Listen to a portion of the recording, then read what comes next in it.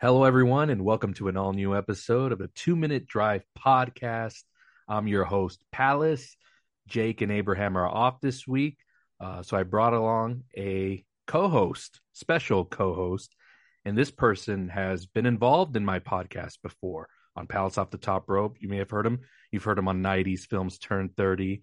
He's done wrestling pods with me, and now he's getting ready to do his first football podcast here with me. So, ladies and gentlemen, please welcome for the first time ever to the 2 Minute Drive podcast, Mr. Brandon McLaughlin. What's going on, buddy?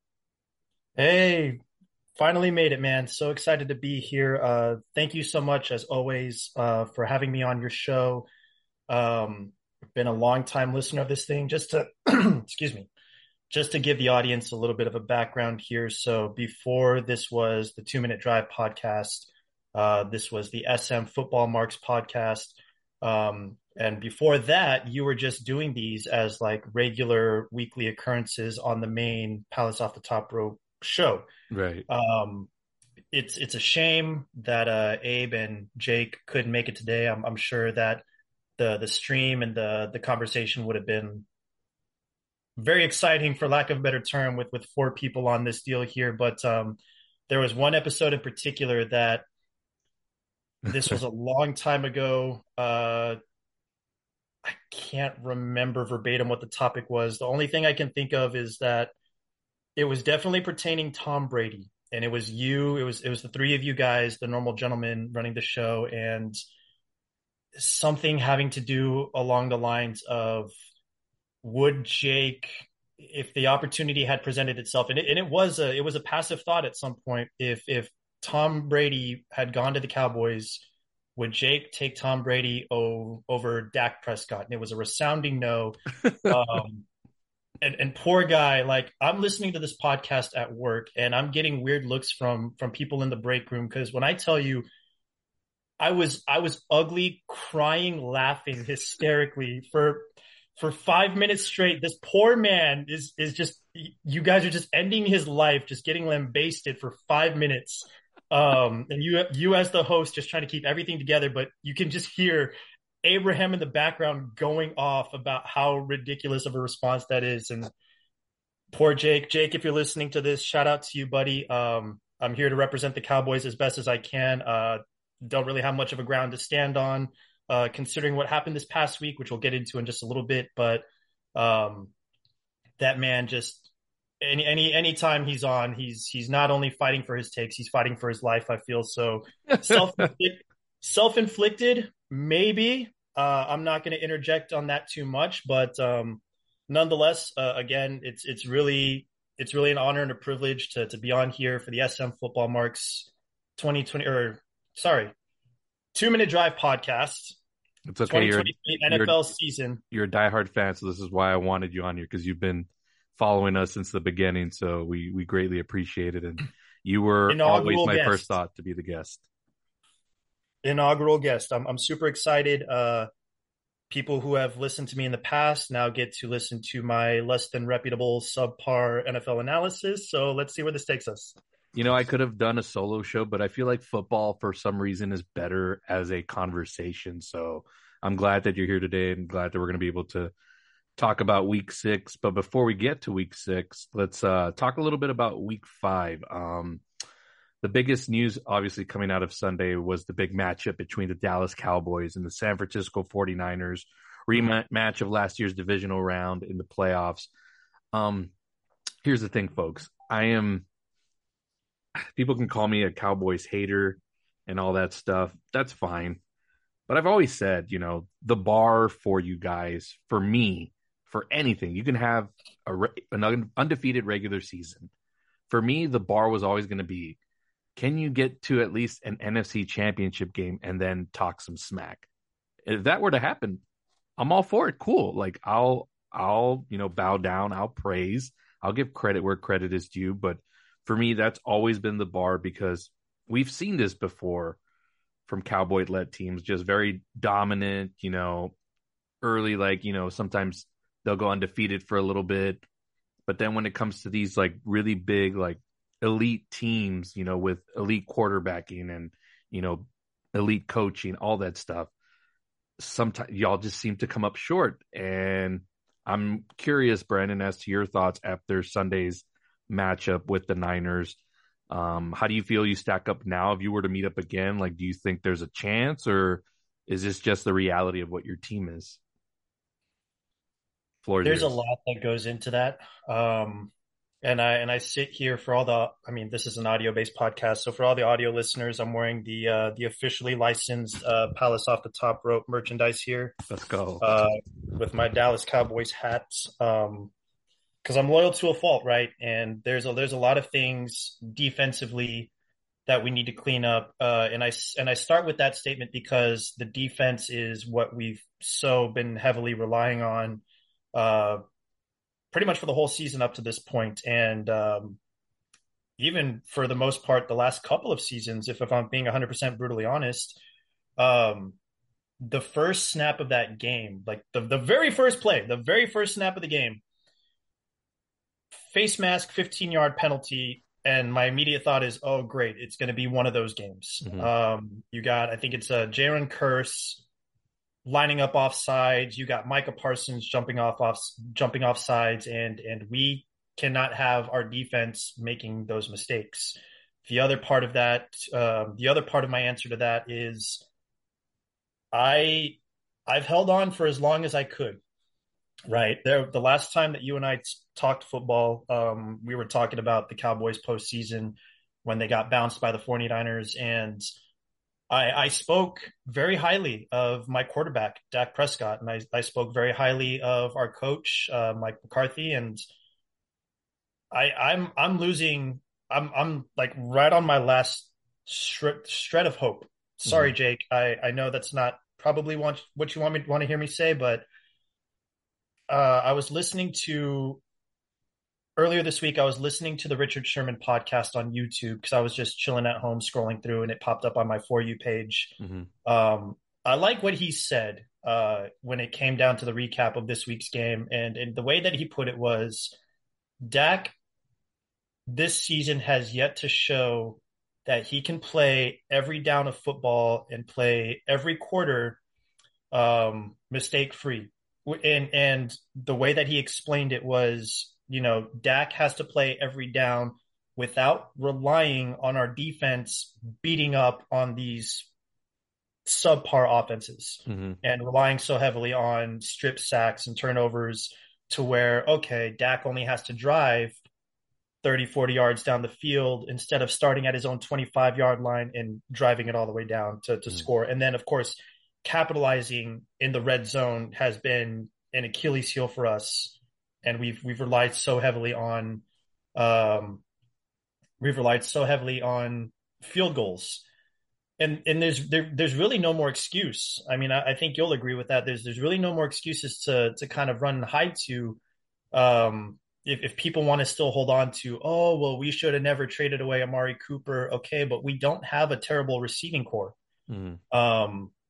We franchise tagged Pollard, and Pollard, was showing that he wanted to do some work. So what's left is just the play calling, the coaching, and then our locker room leader, our quarterback. Mm-hmm. And at the end of that game, I was just thinking, man, I really wish this was the postseason. That way, this loss could have just been, okay, it's over with. Let's just move on to next season. But unfortunately, we still have a long season to go, which is a good and bad thing. And I feel like if we were to meet a Philly or San Fran in the postseason, or hell, even this year's Don't say Tampa it. Bay Not yet. No, Buccaneers, man. Oh, I, man. I I'm not liking our chances right now. It's still early, so there's still hope, but I can't hold on to hope. I can only analyze what I've seen thus far, and then Right. that's just my honest answer. Yeah. And this is the thing I push back on Jake is your defense is great. Like, we all know this. But what I'm saying is, like, because he talks about utter destruction and all this stuff. But I'm like, if you could really call it utter destruction, it would be like, the defense plus, Dak throwing 3 or 4 touchdowns, and none of the wins have been because of Dak. You know what I'm saying? Like, all the wins have been because of the defense. And, Jake will say, like, oh, well, Dak hasn't really thrown, take this game away, but he hasn't really thrown that many interceptions. But I'm like, yeah, but he hasn't really had to do anything. He hasn't had to lead the team to victory.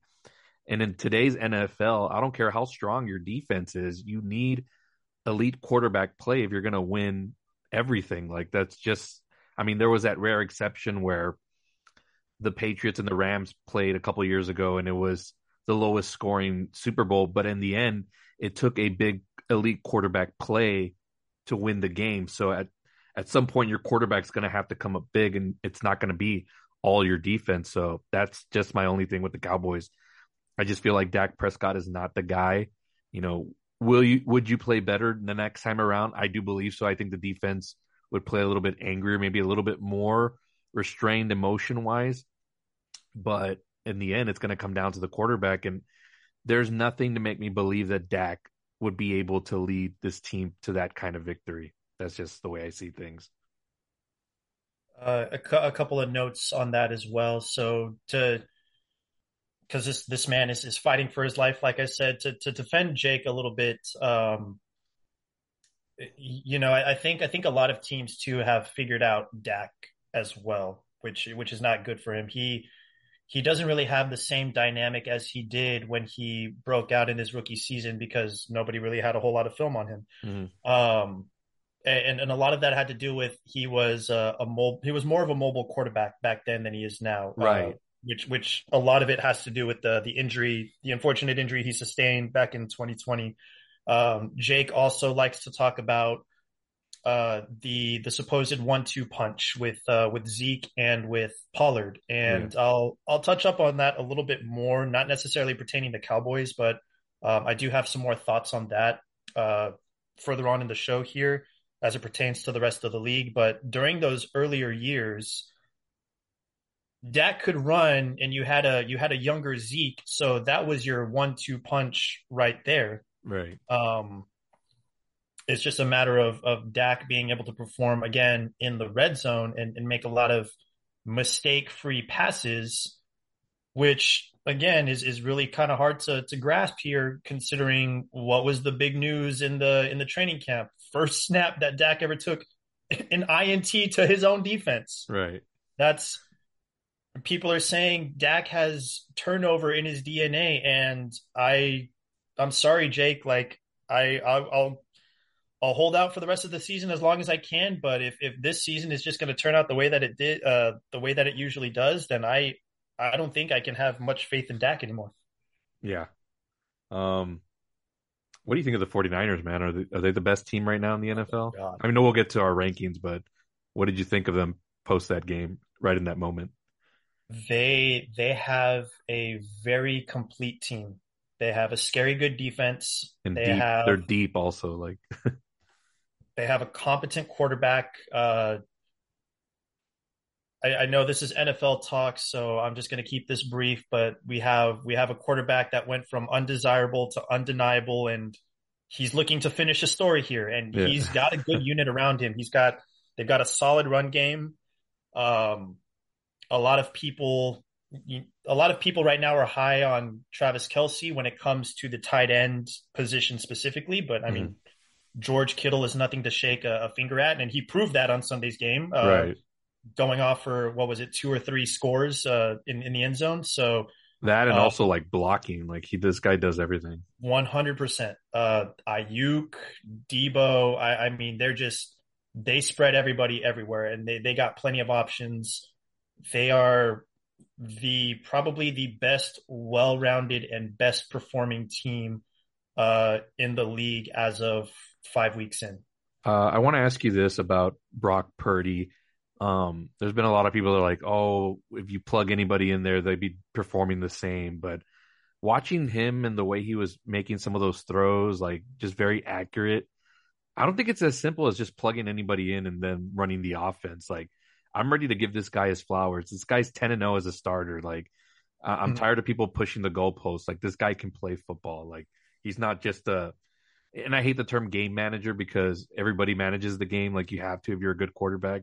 But this guy's making throws like right before, the receivers are even in the mark. Like, it kind of like it's hard to make the comparison, but like it is Brady-esque a little bit in the way he's taking this team and just like he reads defenses, he reads the field, he goes through his progressions and all that stuff, and it's just incredible, like how fast he's caught on. And I'm just curious, is it you think he's just it's just a system guy, or do you think like he's like legit?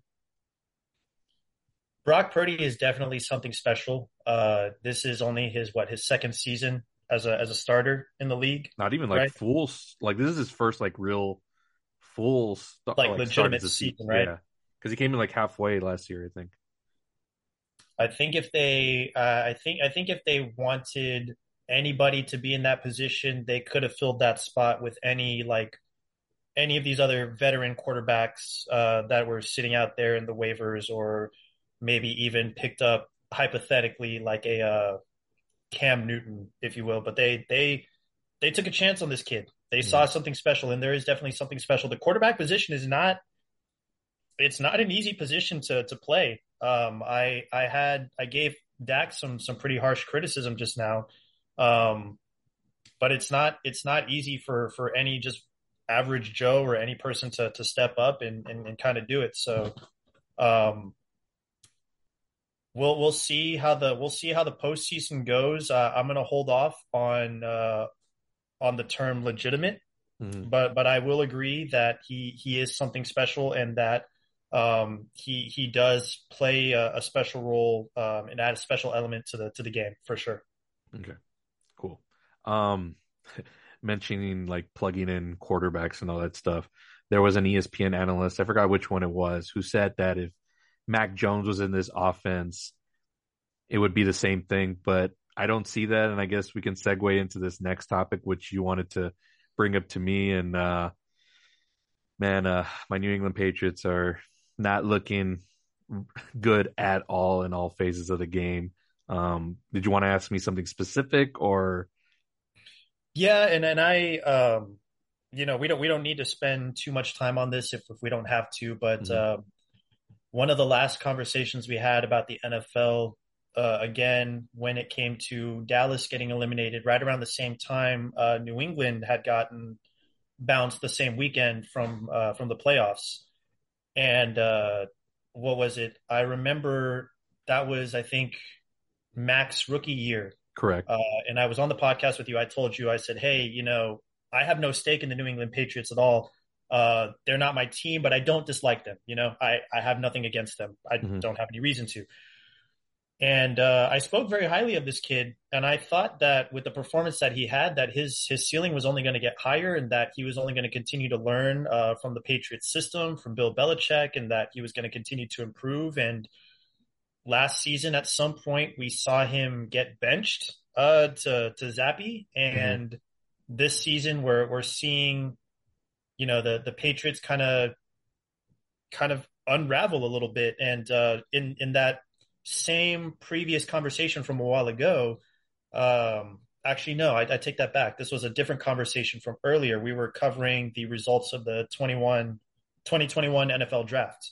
Hmm. Um, and you had made the comment about the announcer that came out for the Patriots first round draft pick in the 2021 NFL draft, and he made the proclamation, and with the pick, your six-time Super Bowl champion New England Patriots, you had made the comment, like, he made it a point to say that they have a reputation to uphold. So Hmm.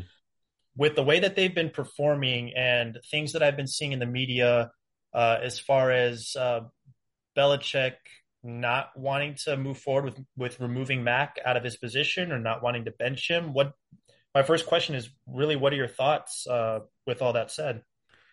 Thoughts on Mac or just thoughts on the whole team as a whole? Thoughts on Mac. Thoughts on Mac and Bill Belichick's, I guess, lack of willingness to try somebody else out. Yeah. On the Mac thing, it's really interesting because he was on the uptick towards like the latter part of his rookie year. It's like, man, this guy's doing pretty good, and especially like with him, succeeding Tom Brady and all that stuff, like that's a major task for anybody, and I think he handled that pretty well. But then you also have to look at some of the teams they were playing that season. They were pretty bad, the teams that they were beating up on and that got them into the playoffs. And then we saw what happened against the Bills, and they got demolished. And then last season, I didn't really want to blame him. That was more, I think, on Patricia and them not really getting him the weapons, even though they did spend a good amount of money on free agency, but they weren't like, big names or anything like that. It was more guys. But in the past, like you could get away with guys because you had Tom Brady to elevate those people. So it would disguise some of that. So maybe that was part of, Brady covering a lot of, putting band-aids on a bunch of stuff. And then Belichick, I don't know. I watch this team and they're super slow. They're always playing from behind. You look at the two games that they had against the Dolphins and the Eagles, like they were competitive, but like not until like the far end of the game because they were playing from behind. And this team is just not built to win from behind, especially with the pieces that they have. And I thought the defense would be enough to carry us through, but now with the loss of Matthew Judon and rookie Christian Gonzalez, who was starting to make a name for himself, like that just puts the defense at a whole, different level, and than what they were.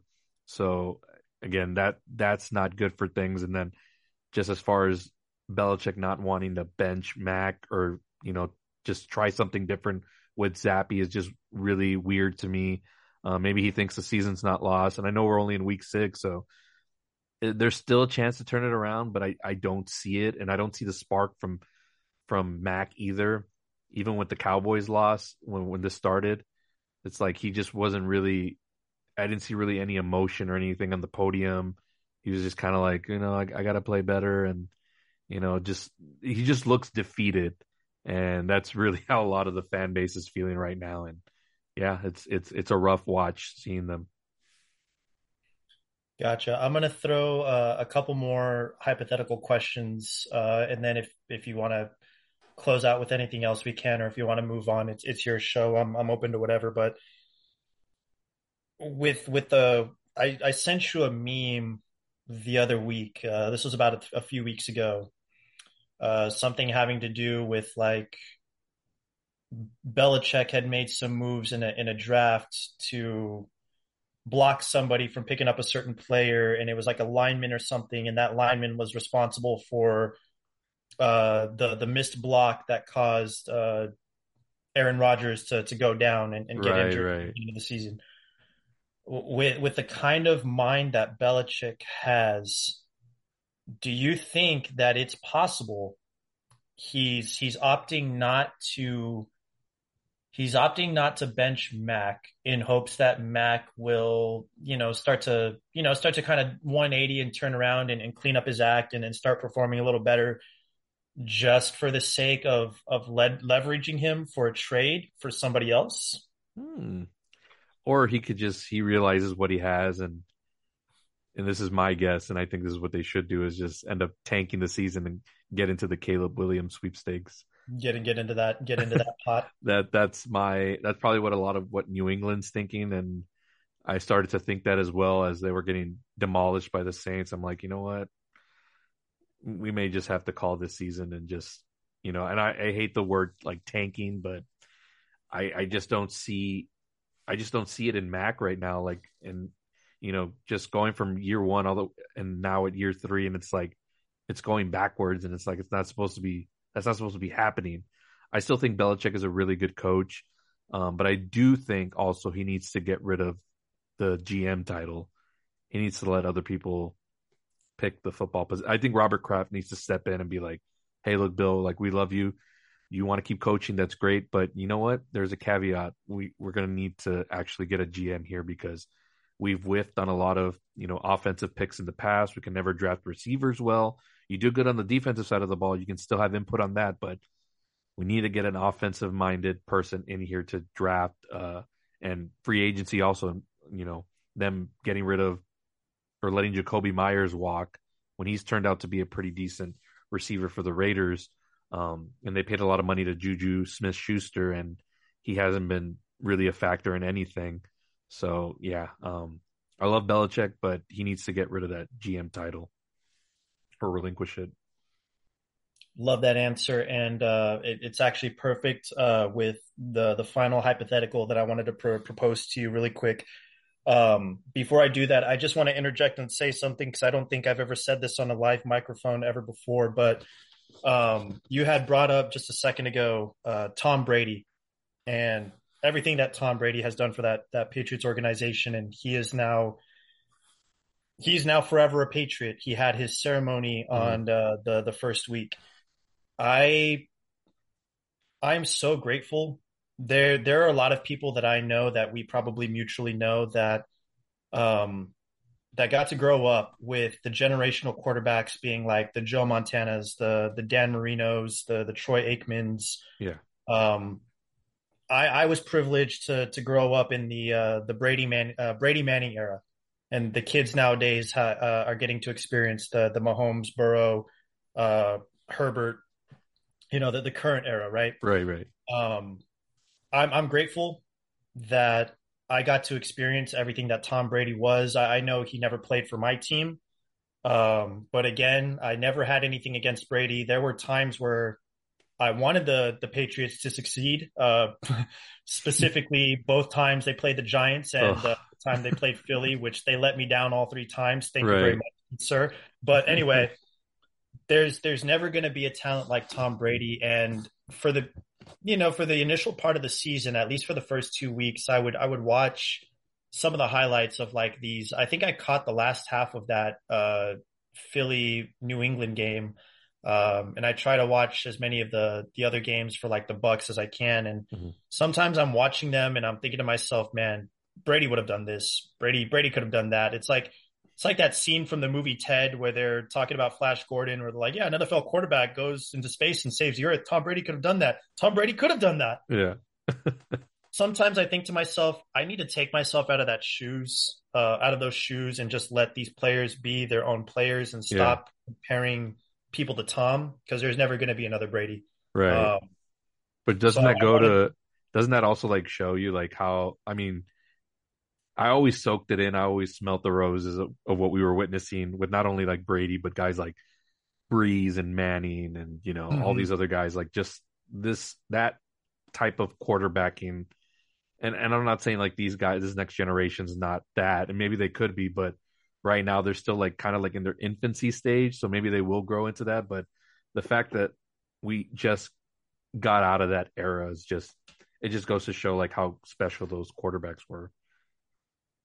I keep bringing up memes, and it's not a meme, but I keep seeing for like different things, not just NFL related, but I'm going to stick to it because that's the topic of interest here for this show. But um, it was going down the list of like Roethlisberger gone, Brady gone, Favre gone, Breeze gone, Manning gone, and it's like your childhood is over, and that just hits heavy. Yeah. Um, I'm gonna move forward with my question now. So Brady is officially retired. Hmm. Gronk is out. Edelman is out.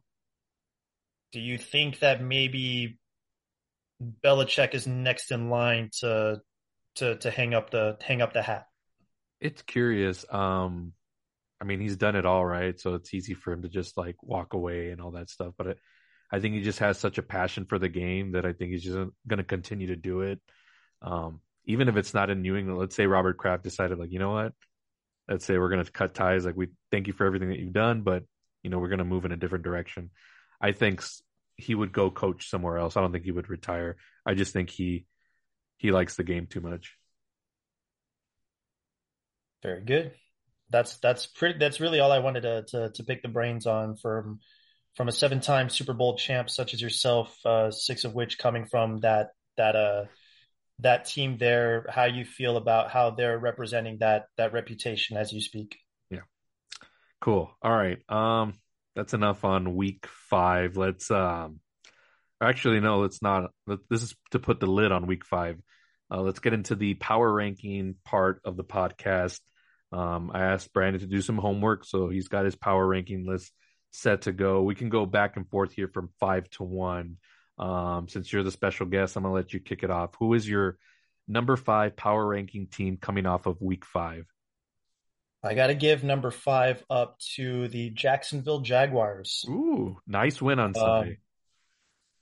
Um, they're coming off of not just one, but back-to-back wins overseas in London. Yeah. And they had a tall task ahead of them this past weekend against the Buffalo Bills, who the week prior just put the Miami Dolphins in their place, which the Miami Dolphins just dog walked the Denver Broncos 70-20. So it kind of goes along with that mentality of any given Sunday. Right. Uh, Trevor Lawrence by no means is a bad quarterback. I think he belongs in the name of the conversation as we were just discussing with these generational quarterbacks. Yeah. Um, given a couple of extra pieces, I think their receiving core could use some work.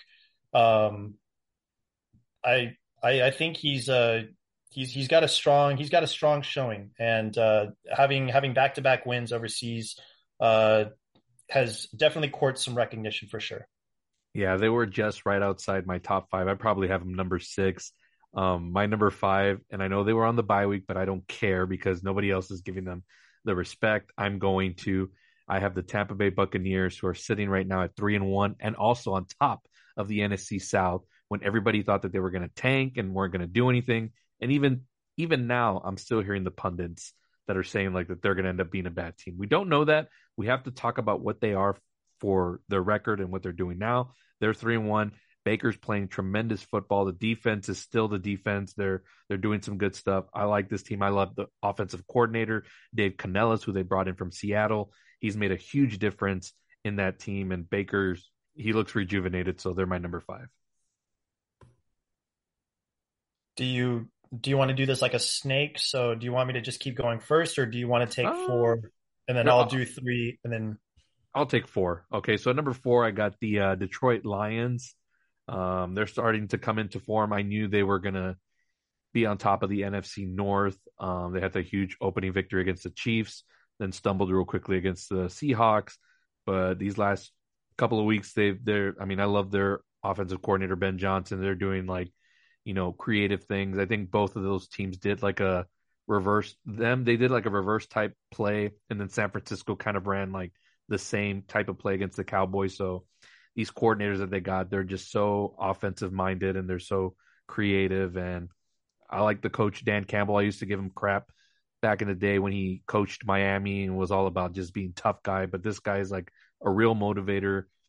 And right now they're looking good to take that division by storm because the rest of the NFC North doesn't look good. So this is their division to lose. So I got Lions at number four. for my number four, I've been practicing this all day, so hopefully I don't get my tongue tied by saying it on the air. I got the Kansas Swifty Chiefs. Oh gosh, See what I did there? I did see that. I hope the Oh, audience caught that too. I was like, yeah, I hope the audience. I'm gonna say it one more time just in case the audience didn't catch it. The Kansas Swifty Chiefs. Um, I gotta say, reigning defending Super Bowl champions. I'm very impressed with Travis Kelce. He had a really bad. He rolled his ankle Hmm. on one of the plays. I did see that. Um, but his grit, he in the second half of the game was able to come back out. He even got himself a score, maybe two. I don't remember two. I don't remember verbatim, but the fact that he was able to come out and finish the game deserves some recognition.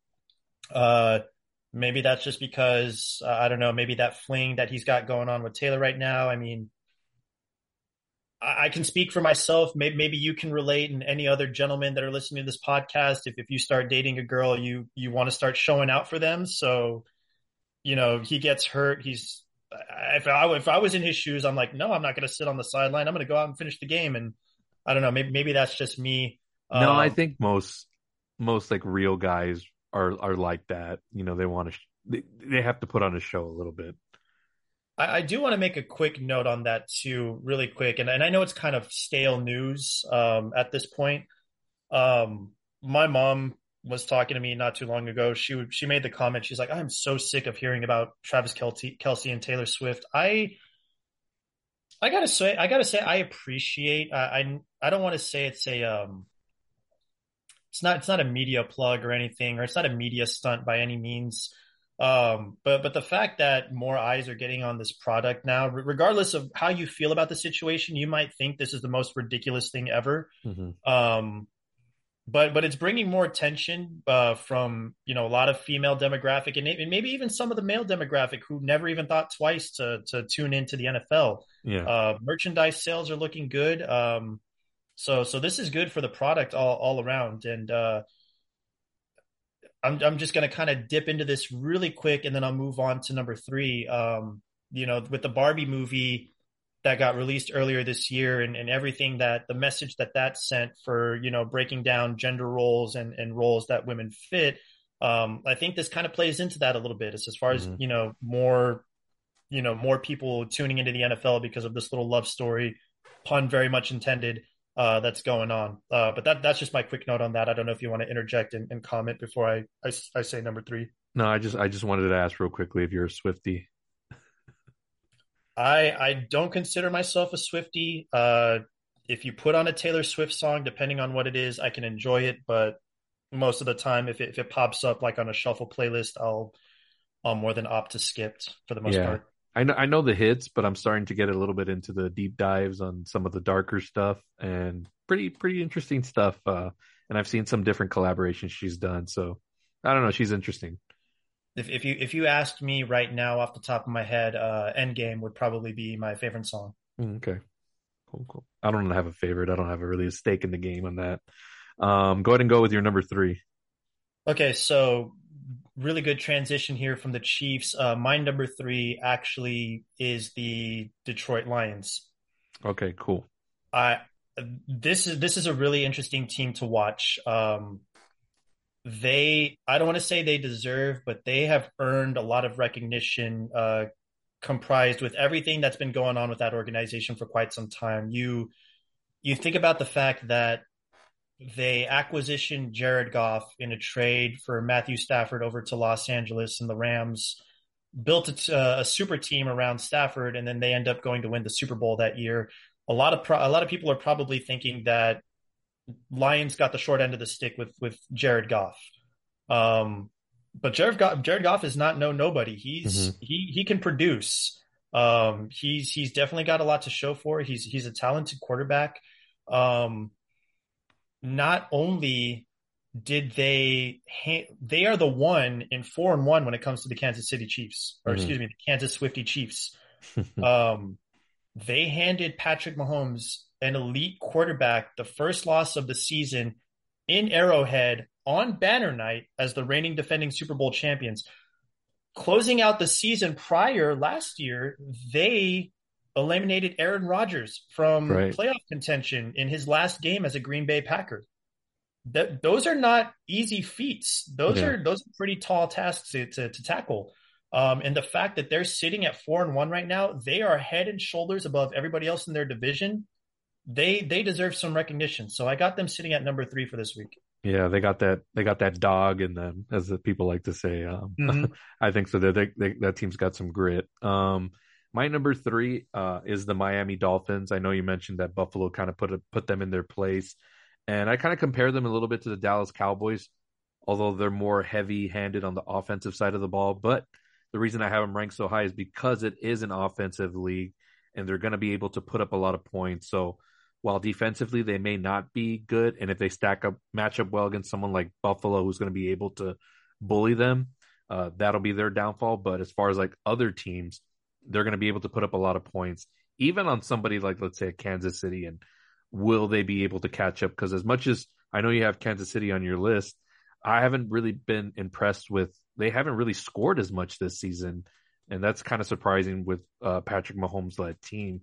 They're usually used to putting up like a lot of good points, but we'll see if his young receivers get in the groove or if they pick up somebody at the trade deadline, which is I'm starting to think that they really are going to go after somebody, whether it be like I don't know, Devonte Adams or I don't know if they have the money, but like a Justin Jefferson. I'm thinking of teams already that are starting to kind of like, I don't want to say full on tank, but they're not trending in the right direction. And I think Kansas City's going to end up going after somebody at the trade deadline. So they're a team to watch. But back to Miami, yeah, they're just because it's an offensive league and they're so fast and they're so creative in their offense.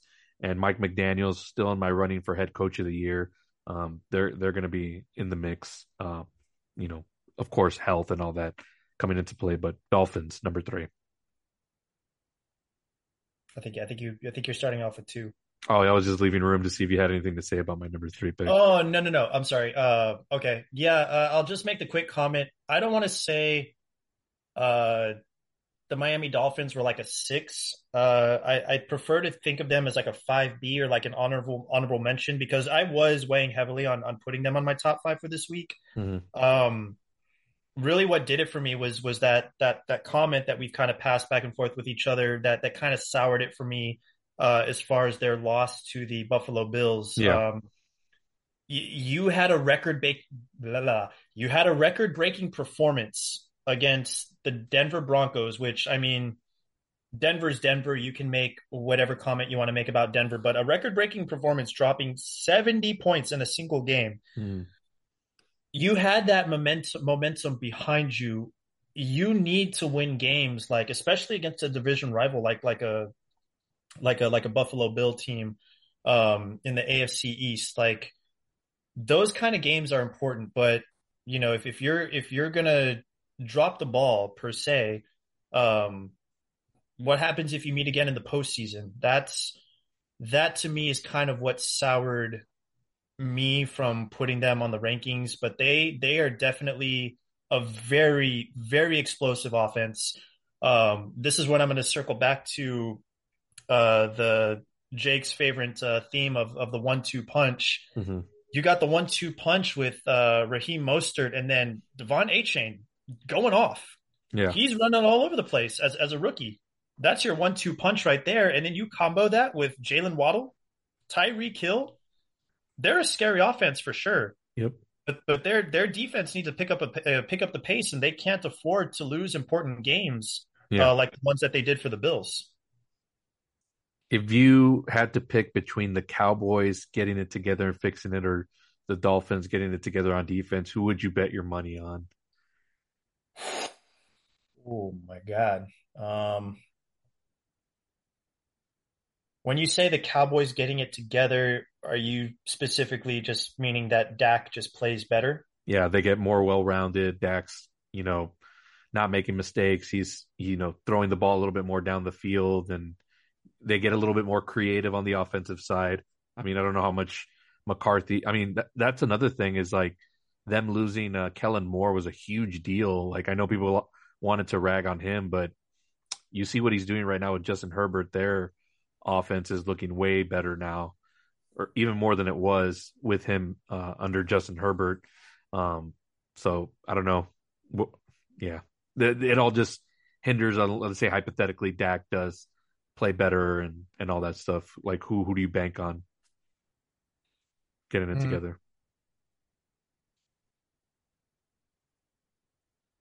I like it's Mike McDaniels, right? He's the That's the yeah, Dolphins coach. yeah. I really like him as a coach, and I feel like him as a coach and him as a leader, he can corral his team better than a McCarthy Mm-hmm. could. Even though the guys have all the faith in McCarthy, like they've gone on record so many times, offensive and defensive players have said that they fully believe in Mike McCarthy. I feel like Dak has had so much time in so many years post injury to clean himself up. And again, it just boils down to I wanted to believe in him and I wanted to think that he had all the potential. Mm-hmm. Um, again, for Jake, if you're listening to this, I'm going to give it to the rest of the season. But gun to my head, if you had to make me make a choice, I think I'd be more confident with the Dolphins getting their act together. And that's why I have them on my rankings, and that would be a good counter to Jake because I know he has the Dolphins on his. I mean the Cowboys on his for sure. But that's my reason why is that I trust Miami to maybe not fully figure it out, but they'll give it a better shot than what I think the Cowboys could in the playoffs. All right, let's move on. My number 2 power ranking team after week 5 is the Philadelphia Eagles, the reigning defending NFC champions. They finally put up a really good game up against the Rams. I was able to catch most of the third quarter on, and they were. I mean, Philadelphia hasn't really been as impressive. They've kind of just been. I don't know if coasting is the right word, but we really haven't seen the level up to what they were playing in the latter part of last season all the way up into the Super Bowl. And you started to see a little bit more of that in this game. Jalen Hurts starting to sling it a little bit more, playing a little bit better.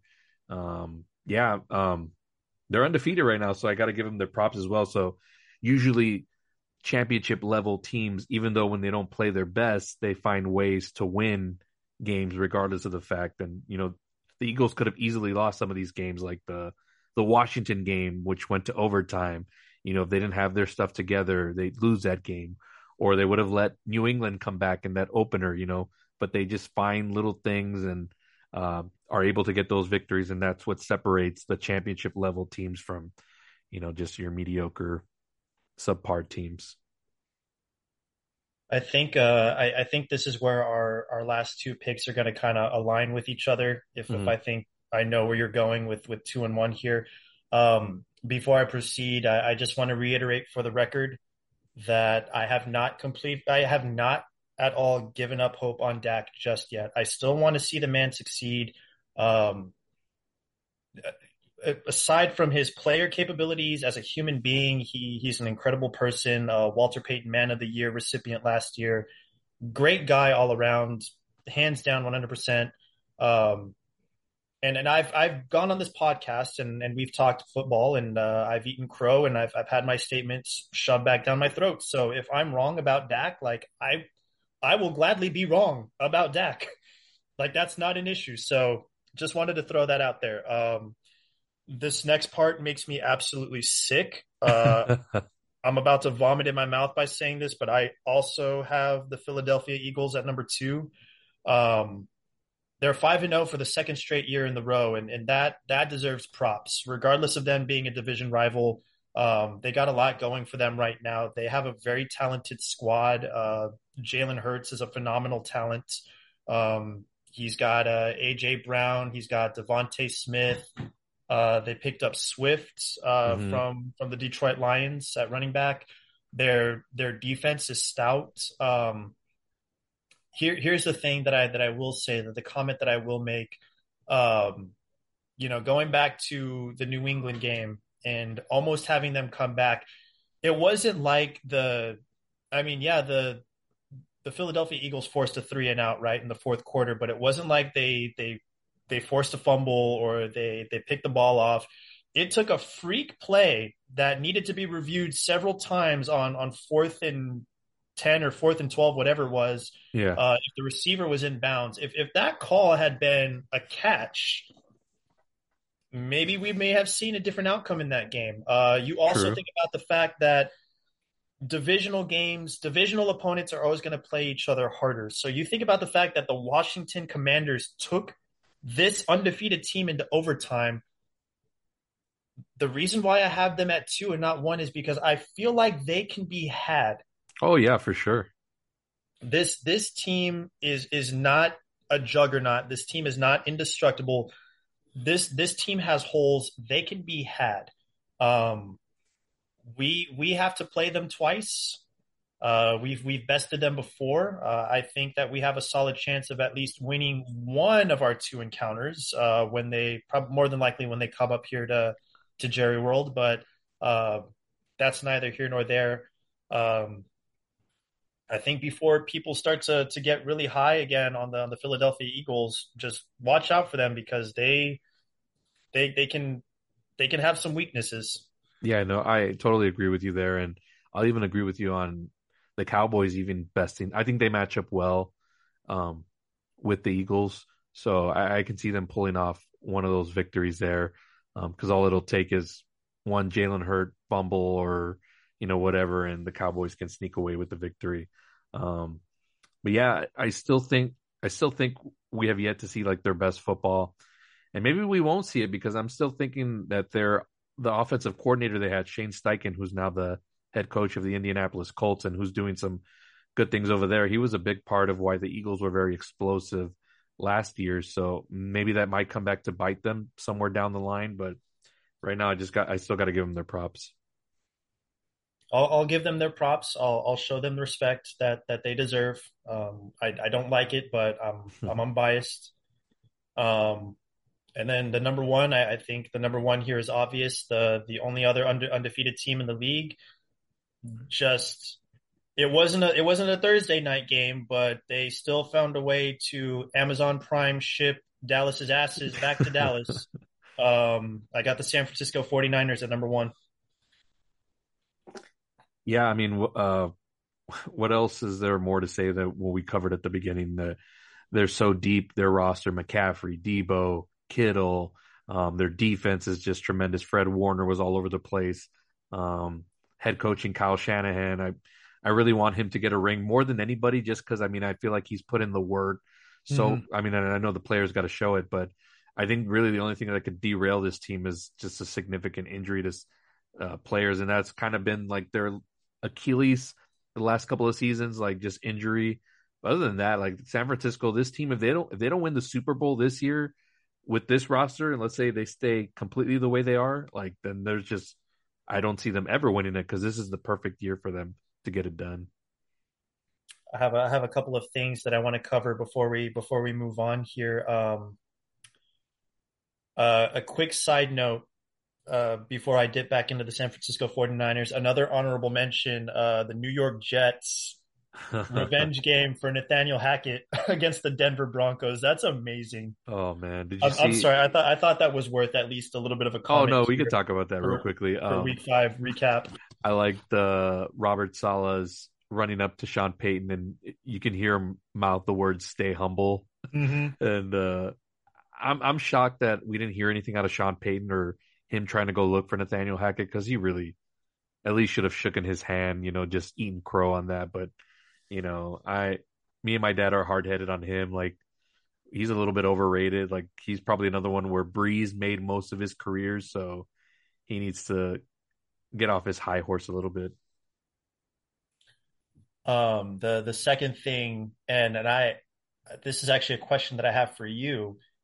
How would you feel if, let's say, the 49ers continue on the San Francisco 49ers continue on the trajectory that they're on?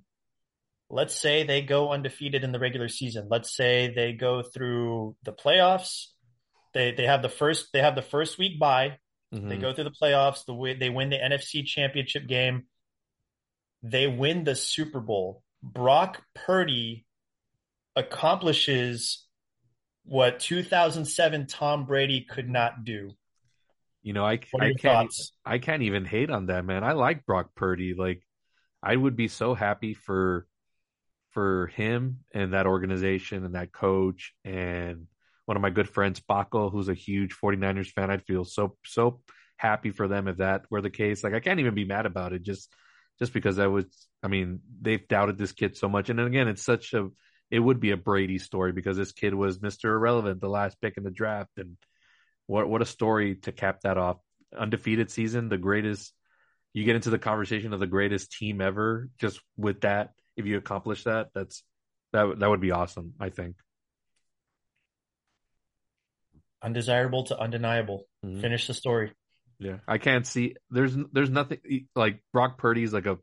Sorry for anybody who's never watched wrestling. He's a pure white baby face. Like there's just nothing about him like that looks like he could turn heel. I don't know if even maybe growing a beard, maybe giving a change of look, but there's nothing about him that's like screams heel or anything. He's a total baby face.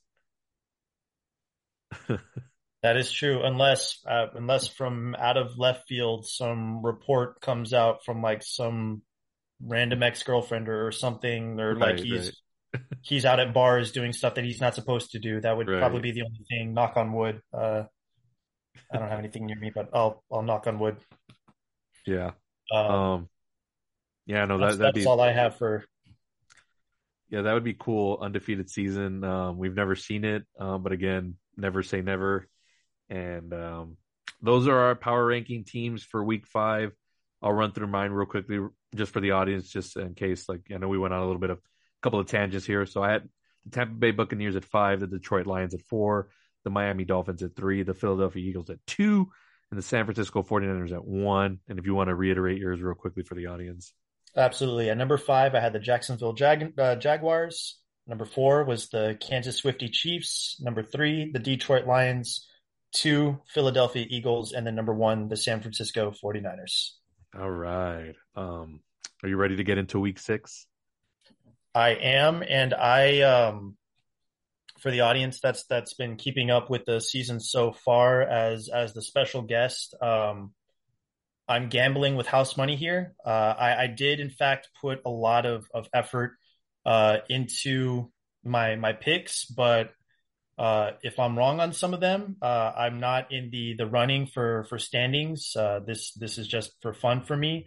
Um, I actually I need to interject really quick. I need to check on something here in my apartment palace. If I can step away for a couple minutes, if you want to use this time to kind of go over some different stuff, or maybe like recap the rankings from you, Abe, and Jake for a little bit. I'm going to Um, take this opportunity to actually promo against Jake because he has something coming to him right now and he knows about this. And yeah, I'll be right back. I'm gonna lay it in right now. So, Jake Ramirez, I know you're listening to this. I know you are, buddy. And I can't wait to have you back on the show again. It's gonna be a nice conversation between you and me because there's a lot to be had. But since you're not here this week, I really do have to let you know this this utter destruction nonsense that you've been talking about here with the Dallas Cowboys, that got put to a head this Sunday night. This was your chance to really shut me up, my hater ass up, as you like to call me. And what happened? We got the typical Dak Prescott interception game, the undisciplined defense, the penalties, the not elite coaching from Mike McCarthy. You guys were outwitted, outmatched, outclassed. And you want to shove it off as just like, oh, well, we just didn't feel like it today. No, no, no, no, no. You don't get to do that. You don't get to do that whenever you feel like it. You have to call it for what it is. The San Francisco 49ers, you are just not on their level at all. Okay? And I don't see anything changing. Oh, we didn't feel like it. What, you're just going to feel like it all of a sudden in the playoffs? We got to go up to Santa Clara again and play at Levi Stadium? You don't think that place is going to be rocking? You don't think San Francisco is going to be like, you know what? We'll give you another round. You want another uppercut? We'll give you another uppercut.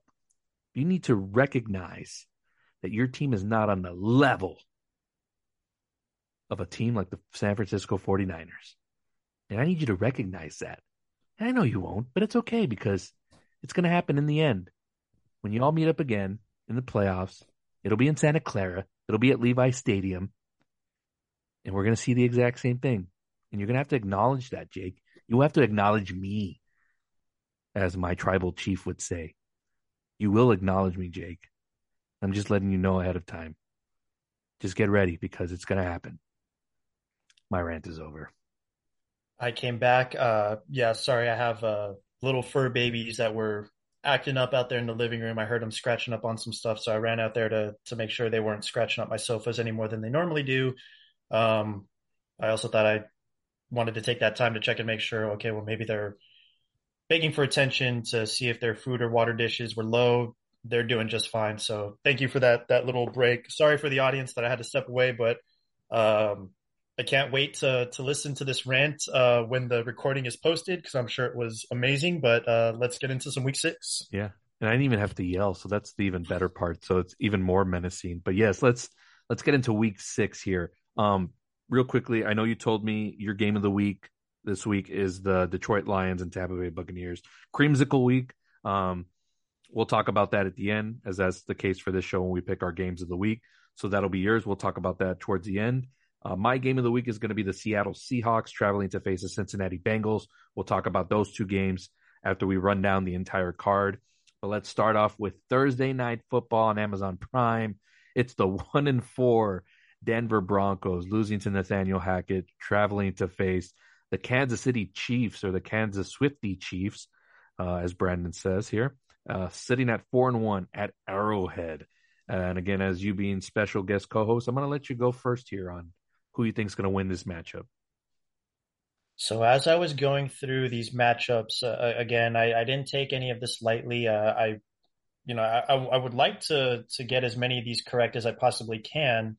Like I said, as a special guest, I don't think I'm in the runnings for overall standings, so I'm gambling with house money here. I chose the Kansas Swiftie Chiefs over the Denver Broncos. Denver Broncos they're just not it this year, man. They haven't been for the last couple of seasons. This is not the Broncos of old where you had Peyton Manning at the helm, with that unstoppable defense that they Hmm. had in the 2015 and 2016 years. Um, I don't really know what needs to change. I don't have too much stake in the matter.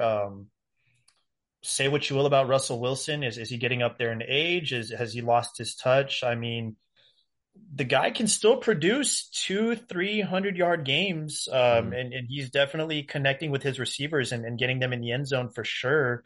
Um, so say what you will about that. Maybe it's more of the defense allowing too much points. Um, it's not the same team as it was, and Kelsey right now is he's questionable for tomorrow's game. Hmm. So we don't know the extent of that ankle injury or if he's gonna suit up at all. Either way, they're in Arrowhead. I gotta pick the Chiefs on this one. What's the over under that we see Taylor Swift in the suite? They are at Arrowhead.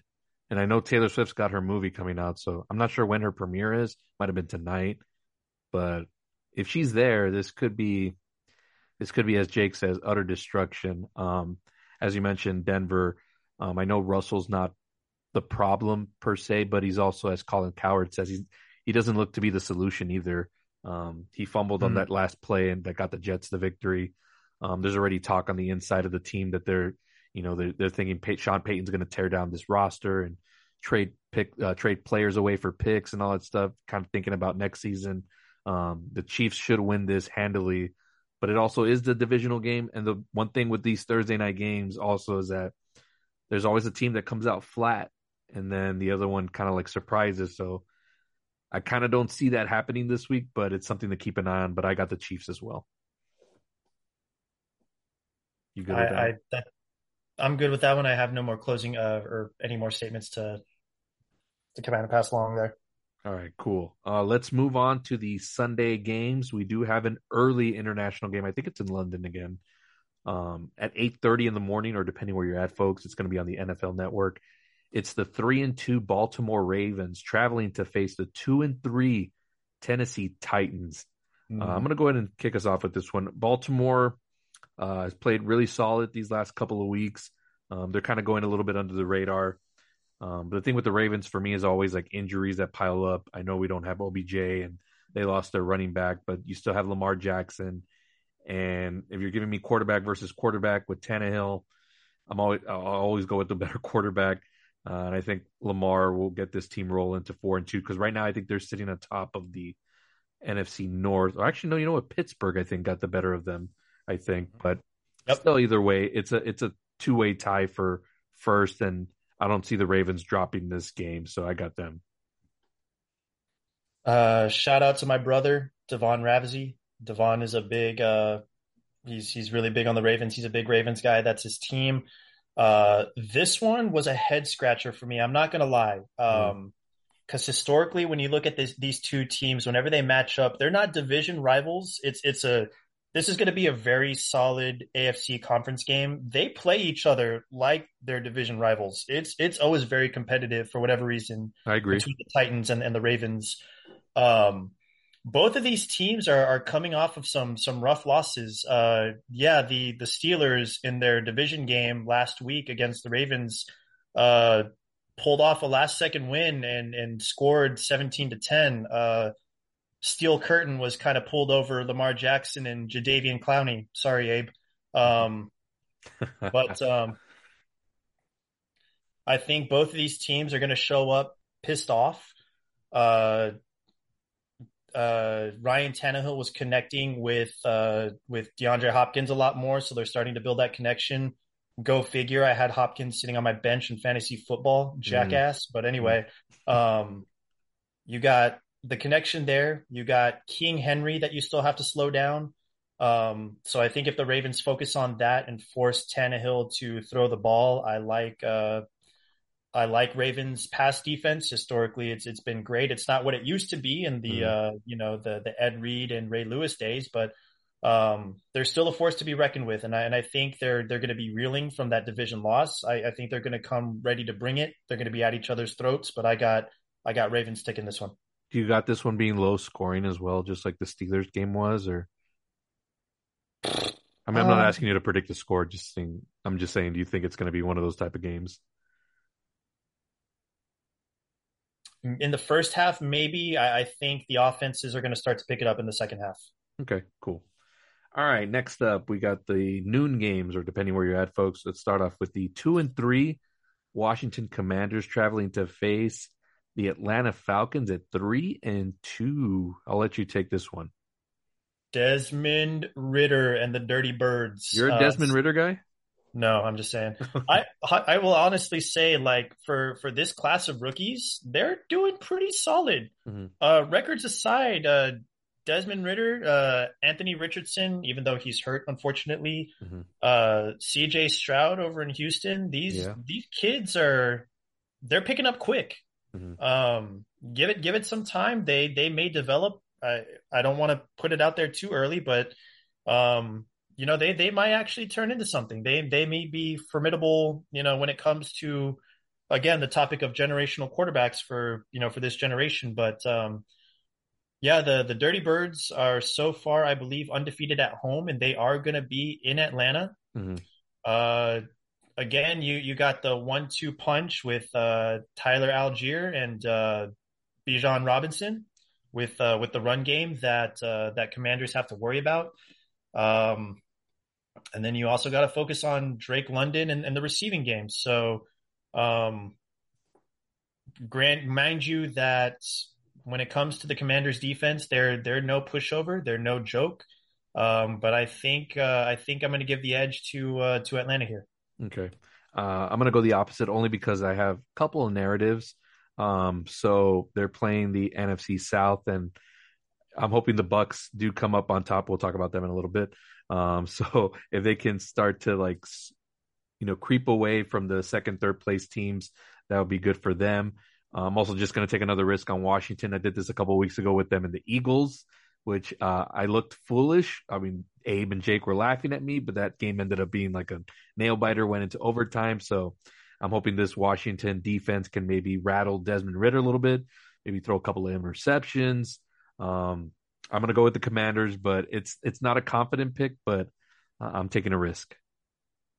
I'm gonna interject one more really quick before we move on. I'm gonna second that notion about your narrative Mm, because now that we have fallen 2 games and Philly is leading the division undefeated, right. the less wins that our other NFC East competitors can get, the better. So I'm gonna wholeheartedly say it on the line too for the NFC East. I cannot in good conscience cheer for the Commanders. I will give them the props. Fair I'll say enough. they'll have a good defense. Sam Howell has been performing fairly well, but I cannot in good conscience pick them to win. So Fair I, I enough. I'll, will I'll I give will you that. second you on that narrative there. Okay. All right. Next up, we got the okay. Well, first, let's do this wrestling wise. This is a in the race for Caleb Williams matchup. It's the 1-4 Minnesota Vikings traveling to face the 1-4 Chicago Bears. Oh my gosh. Justin Jefferson's been placed on IR. Four So weeks. So this doesn't look good for the Vikings at all. I think the Bears are going to play hard. Um, they did look. I forgot if they were on the bye last week or if they played. But either way, I think I do see the upside here for Chicago being at home. They'll have the home crowd, and Kirk Cousins not having Justin Jefferson is going to be a huge deal because, I mean, I know he's got that Addison guy, but yeah, I'm going to go with the Bears here. I don't really have much to say on it just because, yeah, these two teams are not trending in the right direction. I also selected the Bears as my pick for this game. They had a very solid showing. What was it, like 42 or 40-20 against the previously aforementioned Washington Commanders on Oh, Thursday that's Night right. They Football were last they were week? the Thursday night game last week. Yep. Um, I think they're slowly going to start figuring it out as long as Justin Fields can keep moving in the right direction, connecting with his receiver DJ Moore. Um, Khalil Herbert, I believe, is on, or he's like in a questionable status, or he's on IR right now. I think he's hurt. Mhm. Let me pull it up here really quick. Um, but while I'm pulling that up, yeah, JJ being out for 4 weeks for the Minnesota Vikings is going to be a huge loss. Mhm. Um, they're going to now have to rely heavier on their run game with Madison, who to me I feel hasn't been performing the greatest. Mhm. Addison could step up to play that wide receiver one role, but he's had some good showings and he's been in the end zone before for this season. So I think the Bears are going to pick up on that and try to single him out. And then who do you have left besides the Right. tight end that they picked up or the acquisition from Detroit, Hawkinson, I Yeah. think. Hmm. Um, so that's not that is a tall task to tackle for the Minnesota Vikings. It's not going to be an easy feat for sure. And the thing for the Vikings also, like, let's say you said Justin Jefferson's going to be on IR for like 4 weeks. Mhm. What if the Vikings lose their next 4 games? They're 1-8. Like, maybe they just shut him down for the year. Like, why rush it to come back if you're already like kind of out of the playoff picture? And then you can start to sell off some assets and see what kind of picks you can get, because then you'll really be in the sweepstakes for Caleb Williams. Well, if that's the case, you had brought it up, and I hadn't done too much extensive research on this aspect of it. Um, yeah, Khalil Herbert. I'm sorry, let me take a step back really quick. Khalil Herbert is out. He's doubtful. He didn't practice today with his ankle injury, which was the latest report via ESPN, which sucks because both him and JJ are on my fantasy team, and I have to Mm, bench them both. yikes. God bless. Anyway, uh, I don't know if JJ has already signed a big contract with Minnesota already. He is not. Um, you were talking about trade deadline, so maybe it's just frustration, and maybe he wants out of the team, and maybe he shows out in hopes that somebody else will come in and talk to him about making a trade. So Yeah. there's that possibility. Yeah, they're going to be a team to watch definitely at the trade deadline. All right, next up we got the 5-0 San Francisco 49ers traveling to face the Cleveland Browns at 2-2. Go ahead and take this one, Brandon. Short and sweet and to the point. Bang bang, Niner gang. I think that they're too good in all aspects of football right now. They're on a roll. They're the only thing that I can see being their downfall is that they take too much pride in the ass whooping that they handed America's team last week. That they kind of overlook this Cleveland Brown in their defense. The Browns have had some pretty solid showings this season, Oh, for sure. especially the 24-3. I think what was it, week one victory over the Cincinnati Bengals, Yeah. who were just in the AFC Championship game earlier this year. I mean, that's noteworthy. So um, they have to continue riding this wave of momentum the right way. They can't overlook anybody. That's the only thing that I can see being their downfall. But I have them picking this. I have them winning this game. I'm gonna say this is a little bit of a trap game, but not for the reasons you think. I think in terms of like possible injuries and stuff, I think this is gonna be a really like physical game. The defenses, like you said, for both sides are really good. I'm interested to see how Brock Purdy is gonna perform against like a Myles Garrett, who's gonna be rushing at him like with everything that he's got. So, and I know Brock Purdy's a pretty quick releaser of the ball, but it's gonna be an interesting matchup. I'm only picking the 49ers just because they are the better roster, but also we still don't know the status of Deshaun Watson. I know he was medically cleared like 2 weeks ago, but he hasn't played, which is kind of weird. And a lot of the media is questioning that as well. And the team that reportedly didn't like that as well. So um, I don't like them for personal reasons because of Deshaun Watson, which we don't have to get into. But yeah, I could see the 49ers winning pretty easily here. You still got that narrative. It's all right. Narrative. Yeah. All right. Next up, we got the 3-2 New Orleans Saints traveling to face the 2-3 Houston Texans. Let me start off on this one. Oh man, the Texans, they had it last week. CJ Stroud made one of those nice game-winning drives, but then unfortunately their defense just gave it up to the Falcons and they were able to come back and win at the last second. They're at home this week. I think people are overvaluing Derek Carr a little bit. I'm gonna say Stroud pulls through here and is able to keep this one close and just itch it away just because they are at home. I like the Texans here. I'm gonna pull something up here really quick. While I do that, I realize if I can take a moment to circle back, talking about the Falcons Commanders game. Mm-hmm. The Houston's defense is also been shown to be a force to be reckoned with over the last couple of seasons. Mm-hmm.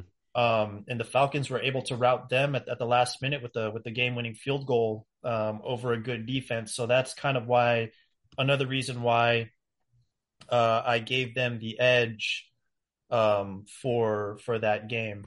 Mm-hmm. Um, for the New Orleans Saints, I think they have. That's why I'm looking to fact check myself before I screw up here. But Alvin Kamara is playing again at the Mm-hmm. running back position, right? Correct. They still have Taysom Hill, Chris Olave. Um, they have a pretty solid offensive core, and their defense is not bad. Not bad to speak on either. With their talking about a dominant victory that they had the previous week, all due respect, with the New England Patriots there. Mm-hmm. And also with that same argument, the Patriots defense has kind of been their redeeming factor for this season, even though the offense and Mac Jones haven't been performing up to this point. Mm-hmm.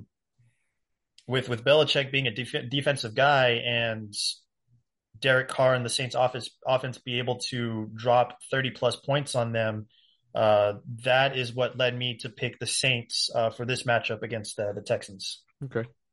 Well, I don't have any argument there. This could go either way, but I really like what I'm seeing from CJ Stroud. His throw of the ball is just so beautiful to watch. That guy flicks it like barely anything, and it's just to see the spiral going is just incredible to watch. And hopefully he continues to develop. And again, I think the Texans are going to surprise a lot of teams, and they may not win all the matchups, but they'll keep it competitive. Cam Jordan, that's the name of the guy. I can remember Mm. Cam Jordan on that defensive line. Yeah, That's who they got to watch out for. for sure. Yeah. He coming after Stroud. Yeah. That guy used to give Brady fits in Tampa. It's just, oh, I hate that guy. All right. Next up, we got another game that was on my watch for possible game of the week. And this is the first, I think, rematch of the season. And it's division, of course. It's the 3-2 Indianapolis Colts traveling to face the 3-2 Jacksonville Jaguars. These two have already played. They opened up the season. It was a close, competitive game, but that was with Anthony Richardson. He's down with injury right now, so it's going to be Gardner Minshew. But Shane Steichen has done some pretty creative stuff here with this offense. Jonathan Taylor's back. But go ahead, Brandon. I'm going to let you go first on talking about this game. They did come to terms and sign an agreement with Jonathan Taylor. Anthony Richardson being down, Gardner Minshew Magic, Minshew Mania, whatever you want to call it. I don't think it makes too much of a difference. Divisional game. They are in Jacksonville. I think Duval is going to be a bit too much for them to handle. Again, back-to-back overseas wins. Jacksonville is riding a wave of momentum right now. Trevor Lawrence is starting to pick up some speed, so I'm rolling with the Jaguars on this one. I am as well, but I'm really expecting this one to be kind of a little bit high scoring. I don't know. I can just see it being this is an offensive shootout for some reason, but Trevor Lawrence is the better quarterback, so I do got them winning. And I got my bet going with Jake. If you've been paying attention to the show, we do have a wager this year on who's going to have the better stats, Trevor Lawrence or Dak Prescott. And just from a narrative standpoint, I'm hoping Trevor throws a lot of touchdowns in this game. From a narrative standpoint, because I have Trevor Lawrence on my fantasy team, I'm going to start him over Russell Wilson this week. I hope he has a good day. That's a good call right there. Um, have you all decided what the Blu-ray is going to be, or you haven't picked yet? I know mine's going to be a 4K. I just don't know what it's going to be, but Jake will have to pay up, and I'm confident that I will win this bet. All right. Next up, we got the 0-5 Carolina Panthers traveling to face, my goodness, the 4-1 Miami Dolphins. I will go first here. I mean, geez, this Panthers team. They're another in the running to get like first in the draft again with the way things are going. And there was something that Coach Frank Reich of the Panthers said earlier this week that was kind of alarming to some people. Don't know exactly what it entailed, but it had something to do with the quarterback. I don't think Frank Reich and them really wanted Bryce Young. I think they may have wanted CJ Stroud. There was video earlier this year of Frank Reich and CJ Stroud talking and saying like, "Oh, like, you'll have a home like in Carolina or something like that." So maybe that might have been the guy he wanted. And then Miami's just a juggernaut right now of offense. I think they're going to run all roughshod over this Panthers team. I got them winning big in this one. So if you got Dolphins players in your fantasy lineup, this is a good one to put them all in. I have the kicker, if that counts. Hey, points are points. I have the kicker. He's going to get me a point for every extra point that he kicks. So there's that. Maybe they'll score Um, 70 again. Jeez, imagine. Shout out to David Rodriguez. I know you're a big Panthers guy. Mhm. I'm really sorry, buddy. Um, things are not looking so great right now. Weren't they the number one overall pick this year? They moved up to get that guy. Hmm. Interesting. Yeah, I don't really have too much stake in the Carolina Panthers to really kind of deep dive what they need right now in terms of like how they can start to turn things around. Um, there's really not much you can do against, like I said, a very high powered explosive offense for all the reasons that I aforementioned before we got into all of this that Miami has. Yeah. Um, keeping Tua healthy has definitely been good to them, and as long as they continue to do so, that defense just needs to figure itself out and come into form. But this will be a good game to kind of test that against a low end, fully defeated team like the Carolina Panthers. So I'm also going to run with the Miami Dolphins here. All right. Next up, we got our 3 o'clock games, or depending where you're at. It's the my 1-4 New England Patriots traveling to face the former offensive coordinator of the Patriots, Josh McDaniels, and the Las Vegas Raiders at 2-3. They're coming off a victory on Monday Night Football against the Packers. But go ahead, Brandon, kick us off with this one. You got the OC versus Belichick, also versus Jimmy Garoppolo. Yes. Um, I was almost going to ask you how well you think the reception was going to be for Jimmy G until I realized that this game was in Vegas and not in Foxborough. So I'm glad Right. I didn't bring that up. But um, I mean, Jimmy G to Devontae Adams all day. You got Josh Jacobs in the run game. Mm-hmm. Um, I think that unless they had a coming to Jesus moment within the last 2 weeks, and unless the Patriots turned things around really quick and showed up to practice this whole week, I got to give the edge to the Raiders here. I have to as well. Historically, former coordinators that come back to face Belichick usually end up beating him. And Hmm. that was even with Tom Brady. I remember when they played Matt Patricia when he was the coach of the Lions and they just took it to them for some reason. And that was with Tom Brady. Now, you take that away and you figured last week should have been like the wake up call for them to play good against the Saints and they dropped the ball yet again. There's nothing to make me believe that they're going to have things ready to go this weekend. I think Jimmy and Josh will dial up some pretty creative, unique plays to throw the Patriots off guard. Um, and right now, like they have the better roster. And I know the Raiders right now are kind of like, they're not really much to celebrate either. They got their issues, but against Belichick, they'll be a little bit more fired up. And those last couple of drives in that Monday night game, the Raiders were like, where where Garoppolo was finally connecting with Devontae, and you'll see a lot more of that. So I'm with the Raiders, unfortunately. See, Jake, it's okay to be unbiased against your team. It's okay to not pick them all the time. Doesn't mean you don't love them, but you can just call it for what it is. Said enough on that. Really quick before we continue, I noticed that you haven't been addressing the picks that the boys are making. Or I do you want will. to circle back and cover that? I will add their picks in the post. Don't worry. And I know they're going to think, oh, you forgot about us. Like, no, I have all your stuff. I need to line it up and I'll add it in post. Don't worry. All Okay. their stuff will get mentioned in the show. All right, let's move on here.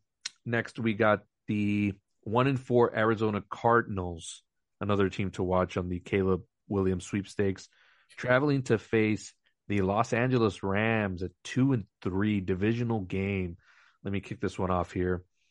The Rams are looking pretty good with Cooper Kupp back in the mix, and you got Puka Nakua, who's in the line for running for Offensive Rookie of the Year. Mhm. Um, they have the better roster, the better coach. I know the Arizona Cardinals have been playing hard, but now they're on the road, or maybe they might have more fans since they're in SoFi. And the Rams, even though they're at home, they seem to always have the opposing team have more fans in the stands. So we'll see about that. But I expect the Rams here to handle some business and get back up to 500 and end up at 3-3. So I got the Los Angeles Rams.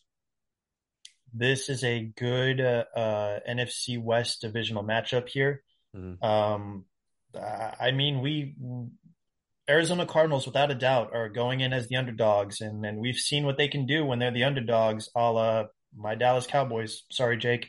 Um, so I think it's going to be they're going to put up more of a fight than a lot of people think. With that being said, I don't think that it's enough to take down this hot red Los Angeles team that's stringing along some victories here. Um, I also got to go with the Rams. Who do they have at their run game? I know it's not Cam Akers anymore. Who are they relying on as their main back? Oh my gosh, you're gonna stump me here. I have no idea who their running back is right now. No Um, worries. I have the power of the internet. Give me like 2 seconds. I was gonna say Van Jefferson, but that was a receiver, right? That they just traded away or something like that, I believe. He was a receiver, was he not? Yeah, I don't know why I was thinking he was a running back. I don't claim to know everything about the NFL, folks, so there are a couple of things I stumble on, but for the most part, I think I can talk pretty much NFL with the best of them. Jake. Uh, Kyron Williams, Oh my gosh, I totally would not have guessed that at all. I think is he a rookie? most likely. I know most of their team are rookies. That doesn't sound like a name that I've heard in past seasons. Let's see. Yep, good chance he's a rookie, if not at least in his sophomore season. Kid's only 23 years old from Notre Dame College. Okay. Yeah, All right. So we're both on the Rams this week. I I I'm selecting the Rams. Yes. Okay, cool. All right. Next up, we got the 5-0 Philadelphia Eagles traveling to face the New York Jets at 2-3. Jets feeling themselves here a little bit after that victory against the Broncos. But go ahead and kick us off with this one, Brandon. Again, my narrative. It's going to kill me to say this, but it's really hard right now to bet against the Philadelphia Eagles with what they're doing. Um, Defensively, sure, the Jets might have a chance. Um, but you still have to remember this is a Zach Wilson led offense. Um, I think that with the way that Dallas had their way with them back in week two, um, Philly's not shy of having a very similar performance. So I got to give this one with as much reservation as I can to the Philadelphia Eagles. I don't know why a part of me is kind of wanting to go Jets just because I know the Eagles aren't going to go undefeated. If there's anything that's probably going to go undefeated, it's the Niners. Um, the Eagles are eventually going to drop some games. I mean, we know the ones that they probably could drop would be like, one to Dallas, you know, the Commanders could have been one. I don't know. I kind of like this matchup here for both defenses, and The Jets momentum could be a real thing, and them winning that game against Denver could really be like their rallying cry. And as Aaron Rodgers continues to give the team hope that he's going to return back somehow this season, which would be like a miracle in itself. Um, I don't think it's going to happen, by the way, but he's giving that team that inkling that he's going to come back. I think they're gonna play hard for each other. Like I said, they got that win for Nathaniel, and they could ride that wave. But I'm gonna pick the Eagles. With all that being said, All that being said, but I don't know. A part of me is just my heart wants to pick the Jets, but my brain knows the right thing to do here, and it's Philly. part of me is looking up here really quick. Give me just a second here. I'm sorry, folks. Um, What are you looking up? they where did they play this first matchup? Philly versus Washington. Were they in Washington? I believe it was in Washington. Never mind. Then I was going to say if they were in Philly, they have to play at least one more time against each other. And if they're going back to Washington, there's a good chance Washington could pull a fast one on them as Uh-huh. well. But it doesn't sound like that's the case. So I'm going to rebuke that statement real quick. Other than that, I don't have any more statements for this matchup.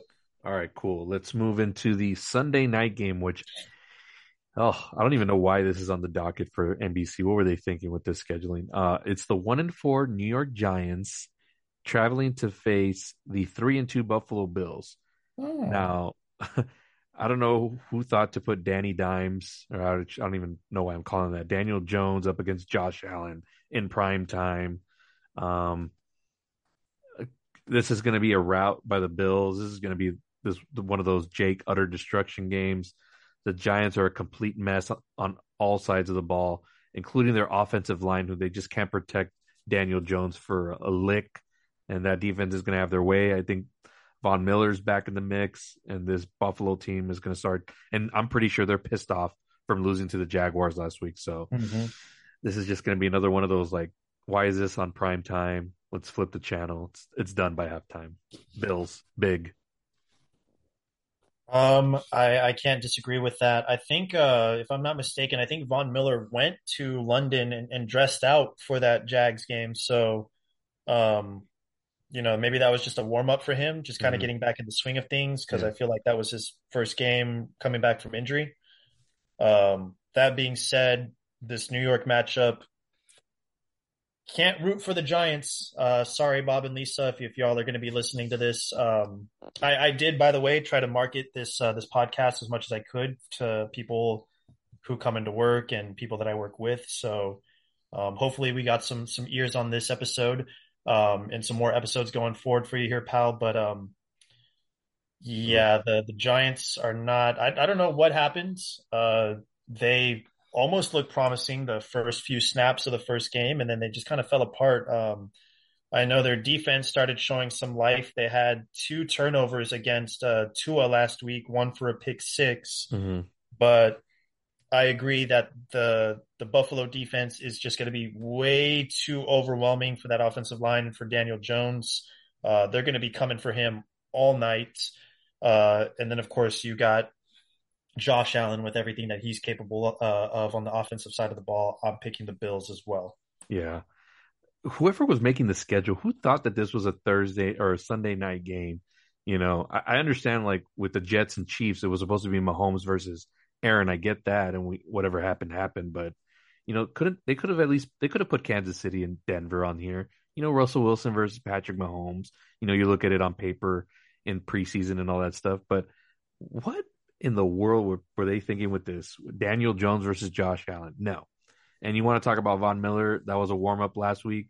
He can pad up his stats this week and get some sacks with that pathetic offensive line of the Mm-hmm. Giants. Is just so bad. Oh, this might be a this might be a skippable game for me, but there's too much. I love the NFL too much. I'll probably tune in, but if it turns into a route quick, I'll watch something else. Um, all right, let's get to the Monday night game. Should be a good one. This was another one on the possible docket for game of the week, but I had other ideas and other things that I wanted to talk about. But it's a good one. It's the 3-2 Dallas Cowboys traveling to face the Los Angeles Chargers at 2-2. The Kellen Moore revenge game. Brandon, kick us off. I really quick before I deep dive into this game. I don't know if you remember Miguel from the Palladium days. I do. I know he follows this pod. He reached out to me and listened to the one that we did regarding Mortal Kombat on Uh-huh. your main show, Palace Off the Top Rope. So shout out to Miguel. I hit him up. I know he's going to be listening to this one. Uh, Miguel is a very very passionate Chargers fan. I do Uh, remember this. Yeah. so before I deep dive into this game, my friend, if you're listening, I just want to give you the world of respect as I go into my pick here. I am going to go with my Dallas Cowboys over your Los Angeles Chargers. There's so many California teams nowadays. I'm sorry.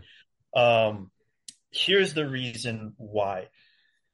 This is a good bounce back game for Dallas, not for the reasons that you would probably think. It's not bounce back in terms of, oh, this is just going to be an easy victory where the opponent is just a nobody. No, you're going up against a very talented offense led by Justin Herbert. You've got Austin Eckler in the backfield. Hmm. You got the likes of Keenan Allen, Josh Palmer, Gregory Everett. This is a tall task for the defense to face here. This is not going to be one of those, hey, we're going to go and beat up on a Daniel Jones. We're going to go and beat up on a Zach Wilson. We're going to go and beat up on a Mac Jones. No. Justin Herbert is a very, very competent quarterback. This is a good opportunity for Dak to start showing that he can turn it around, to start showing that he can play every down of football, that he can play every quarter of football, that he can drive down the field without having to rely so heavily on his defense causing so many turnovers. The defense, of course, is going to be the biggest edge in this game, 1,000%, but this is a good step up game for Dak. The worst is already behind you, right? You've already faced, in my opinion, you've already faced your toughest opponents in the San Francisco 49ers. Joey Bosa right now is listed as questionable Hmm. for Monday night's game, but whether he suits up or not, you already have experience playing against a Bosa, so you should kind of know what to expect there. Um, as long as Dak can play mistake-free football, I think the Dallas Cowboys have a fighting chance. Historically, I know that they're capable and they have beaten Los Angeles Chargers on the road in LA. I'm going with my boys on this one. All the world of respect to Miguel. I know they're your guys. I think we're both in agreement. This is going to be a solid Monday night game. Going with them boys. All the points you made are super valid, and it was actually one of the things that I wanted to go a little bit more into. You said this is a good bounce back game for Dak, and I'll tell you why. Because we all know about the Chargers offense and Kellen Moore and all that stuff. Like that's not never been the problem with the Chargers. Their problem has always been on the defensive side of the ball. And these teams that can get away on third and longs on this team and are able to drive the ball and score points. We saw a la Miami, where they were going back and forth. There was just no defense from the Chargers. And this coming from a team that has a defensive minded coach in Staley. So I don't know why he can't get his side of the ball right. And this is just landing perfectly for Dak to have a type of game where this is where you can see a 3-4 touchdown type game. I think it's going to be super high scoring. But with that being said, I'm going to stand up here for Miguel and I'm going to say the Los Angeles Chargers will get the win because I believe in Justin Herbert more in delivering that big epic play. And I trust that Kellen Moore is going to have a ridiculous amount of trick plays, creative plays to really throw this Dallas defense for a loop and throw them off guard. And don't be surprised if there's one of these crazy plays that's what ends the game is like just this play that you just did not think was going to happen. And Kellen Moore will have his revenge. But Dak will have a great game. That I will say at least. So, but I'm going with the Chargers. So your stance on this is that it's going to be somewhat of a shootout between Yes. Dak and Oh, Justin. absolutely. I don't think defense is going to have anything to do with this game on both sides. I think if Kellen Moore can keep the defense on their toes and cause them to make mistakes like they were making in the 49ers game where they were just offsides and causing unnecessary penalties, then yes, I will say that you make a fair assessment in your pick. I think that Micah and the defense is gonna come in dialed in. I think that they're embarrassed. Um, they if they believe their own hype as much as they make us believe, with all of our defensive guys always talking about, hey, we know what we have the capability to be. We know where we want to be. We know who we want to be. Okay, if you believe all of that hype, this is the game to show up and do it in because this is not a team where you can just show up and have your way with and just trounce. This is a playoff formidable team and you need a win like this to validate statements that you guys are making as far as being where you want to be and being who you want to be as a team, as a unit, as a defense, what have you. Also, I didn't get to mention this, but Vander Esch is out, right, for this game. Mm-hmm. I think I he don't know. went I don't down know how much. with a I don't know neck how much. injury. I don't know how much difference that makes, but that's another key part of your defense. So, again, I'm expecting it to be a shootout all the way around. Dak will have a tremendous game, but yeah, Herbert, Kellen Moore, I can't pick against that. All right, That's fair. we got our final two games of the week here. We can start off with mine. It's going to be the two. I'm sorry here, the 3-1 Seattle Seahawks traveling to face the 2-3 Cincinnati Bengals. Since this is my game of the week, I'll kick it off with the analysis here. I know the Seahawks are 3-1, but I need to see a little bit more out of them, and this is why I chose this game for this specific reason. I want to see if Seattle can go on the road against a Cincinnati team that looks like they're coming back to form. I mean, at least that's what it looked like last week with Burrow just connecting with Jamar Chase all over the place. And we know Cincinnati historically has had these slow starts and then they pick it up and then they make a run to the AFC Championship game or the Super Bowl. I think this is going to be a really good game. And I think the Seahawks, I think, are a little overvalued. And I think Joe Burrow's going to finally come back and he's going to put that injury behind him, even though it's still kind of lingering. And they're going to connect again with Chase and Higgins and Mixon and all those characters. I'm going with the Bengals here. There were two games that were head scratchers for me when it came to making my week six picks. The first one we already covered in the Ravens and the Titans. This was the second game. For that very reason, the the Seattle Seahawks are the only team that have handed the Detroit Lions their only loss of the season thus far. Correct. I don't know about you. When I take a look at this team, when I took a look specifically at the journeyman himself, Geno Smith, with however many teams he's been with in the league thus far, this is another one of those scenarios where you made that trade with Geno Smith and you sent Russell Wilson over to Denver. And a lot of people might have been thinking to themselves that Seattle was getting the shorter end of the stick with Geno Smith. I think that this guy is playing like he's got something to prove. Mm-hmm. You have K9, Kenneth Walker at in the backfield. You've got the likes of DK Metcalf, who's a force to be reckoned with. You have a receiver veteran in Tyler Lockett.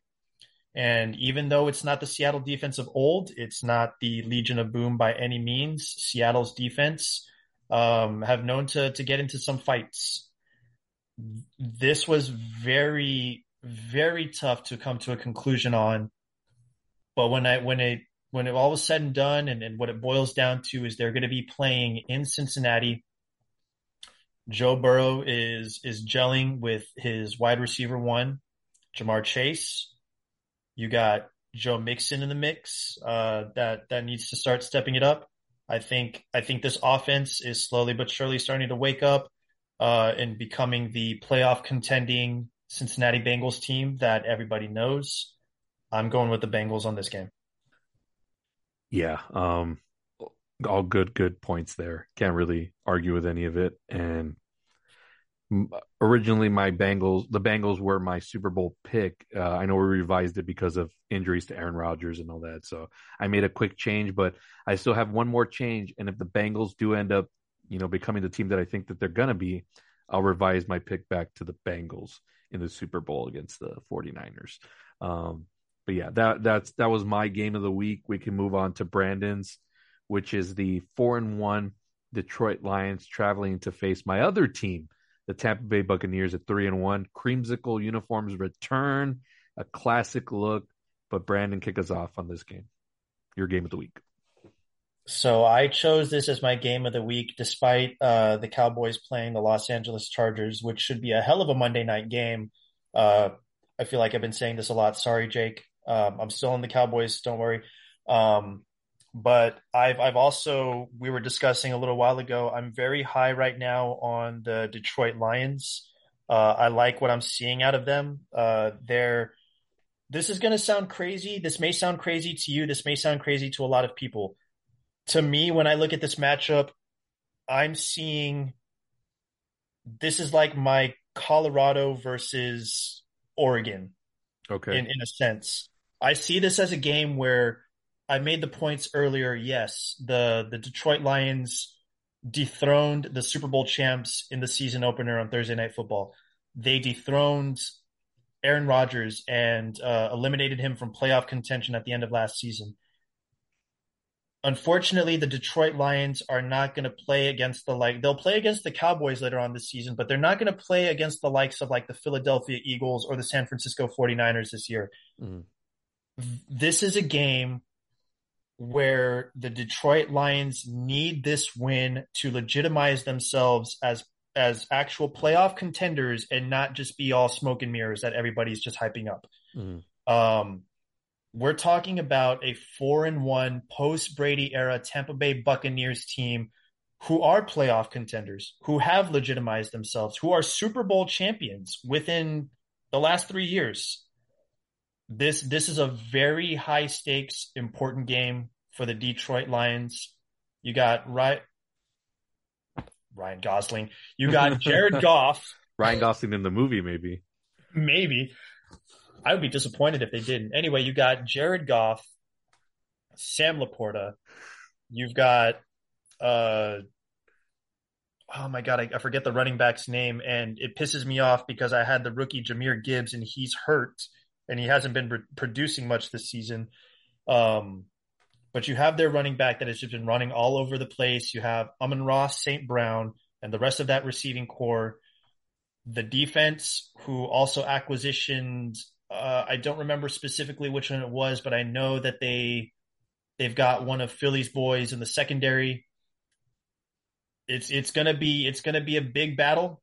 I'm gonna go with the Lions Den over your boys, the Tampa Bay Buccaneers. Okay. Fun fact for you. Fun fact. Just up? like I know you have family in Tampa, Mm-hmm. my grandfather on my dad's side is from Michigan, so I have You have a family little in bit of Michigan. stake in it. There's a connection there. Yeah. I can't claim them to be my team, nor am I claiming them to be my team, but I'm just saying there's that connection there. Okay. I loved everything that you said about the Lions legitimizing themselves. I'm going to put the shoe on the other foot and also say that, and I know you gave great points about the Bucs. They've won the Super Bowl in the last couple of years. They have a legitimate team, but also nobody believes in them. None of the media talks about them. I watch The Herd with Colin Cowherd. That's like my show that I watch every day spiritually. And they fail to also recognize what this Bucs team is doing. Like they don't want to acknowledge it. They don't want to believe in it. So I think for the Bucs, they do need to legitimize themselves with this win also, because I think Detroit's going to end up being a playoff team. The Buccaneers lost to the Eagles a couple weeks ago on Monday Night Football, and that was kind of like maybe they were a little bit exposed. So they need to win this game to prove that they can keep up with these top teams in the NFC.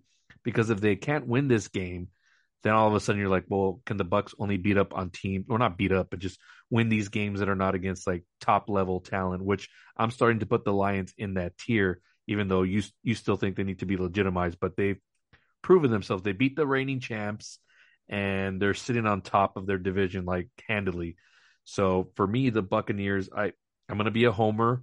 I think they can keep up here with the Lions if the defense can keep Jared Goff. If they can stop him on one drive, and Baker Mayfield can have one excellent drive here with Evans and Godwin and those guys, and just to keep themselves in contention for being a team to be noticed in the NFC. I got the Buccaneers, but then if they don't win, I'll start have to really looking at them and realizing like what their actual ceiling is.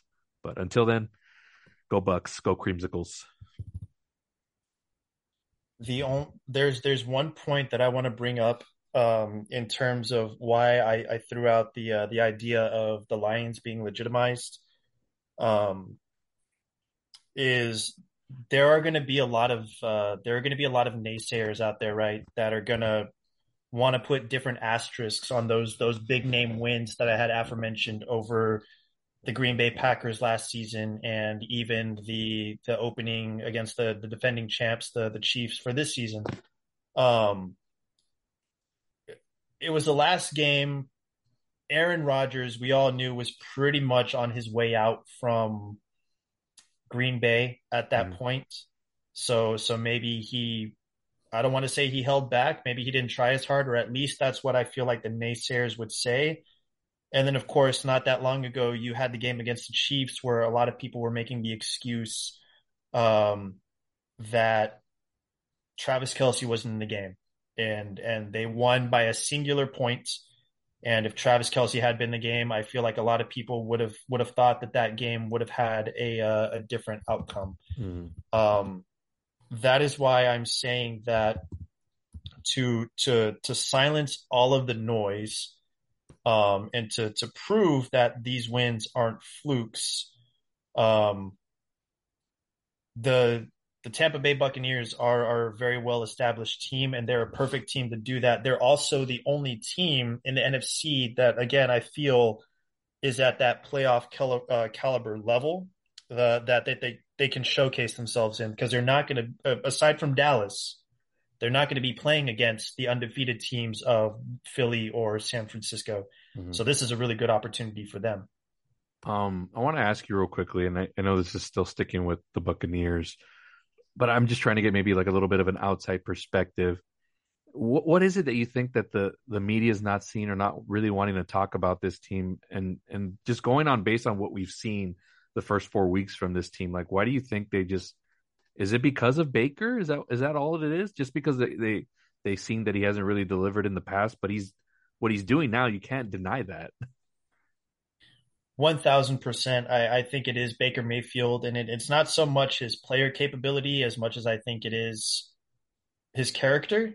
Mm-hmm. Um, he can be a little arrogant, or more arrogant for his known good. At least he has been in the past. Mm-hmm. I haven't seen too many of his post game interviews uh, as far as him being a Tampa Bay Buccaneer, so I can't speak of anything too recent. But that could that is my swing as far as like why a lot of people don't seem to cover this team as much, is because they're sticking away from Mayfield for sure. Okay. Yeah, I'm just Um, trying to wrap my head around it, because anybody else, like if this was like whoever, Houston Texans, if let's say they were 3-1, or the Colts or whoever, but like they would recognize it. But for some reason with the Bucks, they're like, nah. Well, they can't be good because they don't have Tom Brady anymore. But it's like, it wasn't just. I mean, I love Tom Brady to death. You know that more than anybody. mhm. But they have the pieces around. They have a great defense. They have incredible weapons, and I just don't see why like everybody was like just right away like just writing them off and all that stuff. So, I mean, hopefully if they pull it off, if they win Sunday, can you agree like the media has to start like talking about them a little bit more? I'm not saying they have to dominate the headlines, but they have to talk about them a little bit more now. They're definitely worth a mention. I feel like they didn't get the recognition they deserved, despite the loss against Philly. I really think that they fought their hearts out in that game. A couple of key plays here and there could have possibly turned it into a different outcome. Mhm. Um, but I mean, yeah, you have the media surrounding the Lions team right now. Again, I don't want them to be just this flash and flare team. I think they need to. I think they have the potential to be a top contender in the postseason. This is another point I want to make in that. But if the Buccaneers do pull off this win on Sunday, I don't think there's any. I don't think there's any reason why analysts shouldn't start to at least speak on them a little more than they have been over the course of this season, for sure. I mean, Um, my God, they freaking on the herd. They had the Panthers with a better record than the Bucks right now, and like they won't even acknowledge that they were wrong on that. The Panthers are sitting at 0-5. Like, come on, like give the mhm. Buccaneers a little bit of respect. Speaking of the 0-5 Panthers, I'm looking at the record right now. The Lions smoked the Panthers last week, 42-24. Mhm. They've beaten up against a hit or miss Green Bay Packers team, and then they beat a Travis Kelce less, Taylor Swift less, Kansas Swifty Chiefs team. Their only loss again is uh, to the Seattle Seahawks, who is also a legitimate contender. Can we Mhm. not agree on that? Like I'll agree with you. Yeah, it's not it's post Russell Wilson era, but I mean the Seattle Seahawks are not nobodies. right. They're a formidable team, and that's the only loss they have on their record. So that is why I'm putting such a heavy emphasis on another playoff caliber, Super Bowl caliber Bucks team Mhm. to be a very benchmark win for the Detroit Lions. Yeah, I may have to go back and watch the highlights of that Detroit Seattle game just to see how Seattle played it, and maybe the Buccaneers are going to hopefully look at that tape too as well. But again, I really love their defense. Their turnover margin is good, and Baker's just been so good on third down, man. Like I think he's been the best third down quarterback in the entire league, and that counts for a lot because we all know converting into first downs is hard in the NFL. So props to him for that. Um, those are our week 6 picks, folks. Really quick. Yeah, Um, so for this game, we got Michigan, Tampa Bay, in the spirit of Abraham Trevino, who could not be here today. Uh, was really looking forward to me. I don't think I've ever met Abe you have not. formally in person. I've met Jake before for sure, so would have been really cool to have the whole squad here for this special guest appearance. Abe, I promise that Jadeveon Clowney line was not a shot. I was just saying, in the spirit of Abraham Trevino, do you want to make a gentleman's wager on this Bucks Lions game? Sure. What are we thinking here? All I'm going to ask for is a 2 Minute Drive podcast T-shirt. Okay. All right. What do I get if I win though? Uh, Name it. Um, I'll go to prowrestlingtees.com and I'll ship you whatever if you want. how about just this? How about just another appearance on an appearance on the '90s films turn 30? I'll let you pick the movie also. 90s. You want it for this season for Yeah, 2023 or so yeah, it 2024? would be we could do 2023 or we could save it for early next year if you want for a 2024 movie, which would celebrate 1994. This year we're celebrating 1993. Um, I don't know how big of a fan you are of Demolition Man, but I was thinking about doing that one pretty soon. Um, That I one don't was know. another one of those classics that would pop up on like AMC or TNT back in Yeah. the day. Okay, I may opt for 94 though because that's my birth year. So Okay. What Speed maybe? that's not a bad choice. Hmm. Honestly, I'll take some speed. Okay. All right. Well, that sounded bad. I'm sorry for the audio listeners. I didn't mean that for that to sound like exactly what it was, but An appearance on 90s Films Turn 30 and a 2 Minute Drive podcast t-shirt. Yeah. All right. Well, that's enough football talk for now. And again, I appreciate you, Brandon, so much being on today's episode of the 2 Minute Drive podcast, talking football with me. It's been a blast. But I can't end this episode. And I know this is a football show, but you and I are such wrestling fanatics that I could not leave this episode and us not talk about wrestling for a little bit. So let's turn off our football brains. Let's flex our muscles here. Let's get inside the squared circle.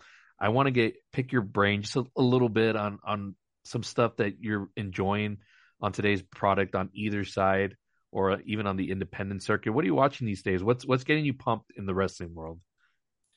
I'm going to be 100% honest. I'm really just it's just a matter with my work schedule. It's just a matter of catching up on highlights on everything on Mm, social media. I don't ever get home in time to watch a full episode of Monday Night Raw, or NXT for that matter, or hell, even a Dynamite. I have been catching a lot of the Friday Night SmackDown shows and some of the AEW Collision. I know that there's a hot topic involving AEW and WWE that I'm sure you're itching to get into, but uh, shocking news with Edge going over to right? jumping ship. Like, I can't say I didn't see that coming. It's just it's so hard to believe because I grew up with Edge being such a WWE guy. I mean, like kids today who are listening to this, or like really young kids of this generation, will not understand like Thanos is your villain. No, the rated R superstar Edge was my villain growing up. Going up against John Cena in 2006, like that was my Edge was a heel. Yeah. Um, so it's very hard to fathom him jumping ship. Uh, I'm very happy for the guy. As a fan, I'm really excited that I get to continue to see him perform. I really hope that Tony Khan doesn't use this as an excuse to reunite Edge with Christian versus the Hardys at Oh my God. AEW Double or Nothing in a tables, ladders, and chairs match and try to make it seem like it's never been done before. Yes, it has. Yeah. We've seen it. Um, Speaking of people jumping ship, there's a lot of buzz surrounding a certain individual. So I'm going to let you take over from here because I have a feeling you know exactly where I'm heading with this. So uh, Um, I want to know your thoughts on what of things that are to come with a certain someone. I'll just say this. Not since the days of the Attitude Era, and I don't know how familiar you are with the Attitude Era, Brandon, but like this is the most fun I've had watching wrestling since probably that time where there's so much shows to watch now. Like back in the day it was just like you had Monday, and then if you were lucky enough to have UPN, you could watch SmackDown, which I didn't in Laredo. So I would have to either read up on it or catch the highlights on some show that they did, like a live wire or something like that back in the day. But now there's so much wrestling to watch: Mondays, Tuesdays, Wednesdays, Fridays, Saturdays, all the pay per views. And then, with Vince really no longer in the realm of stuff and Triple H kind of taking over, and the shows are all watchable now. Like it used to be like, oh, like WWE was such a slog to get through, but now everything's just so fun to watch and there's breadcrumbs everywhere. And speaking of breadcrumbs, like there's been a lot of hints at a possible return to WWE of CM Punk, which has gotten me super excited because I didn't want to see him gone from wrestling despite how everything went down in AEW. Um, and I know there's journalists and stuff putting that rumor to rest for right now, saying that that's not going to happen.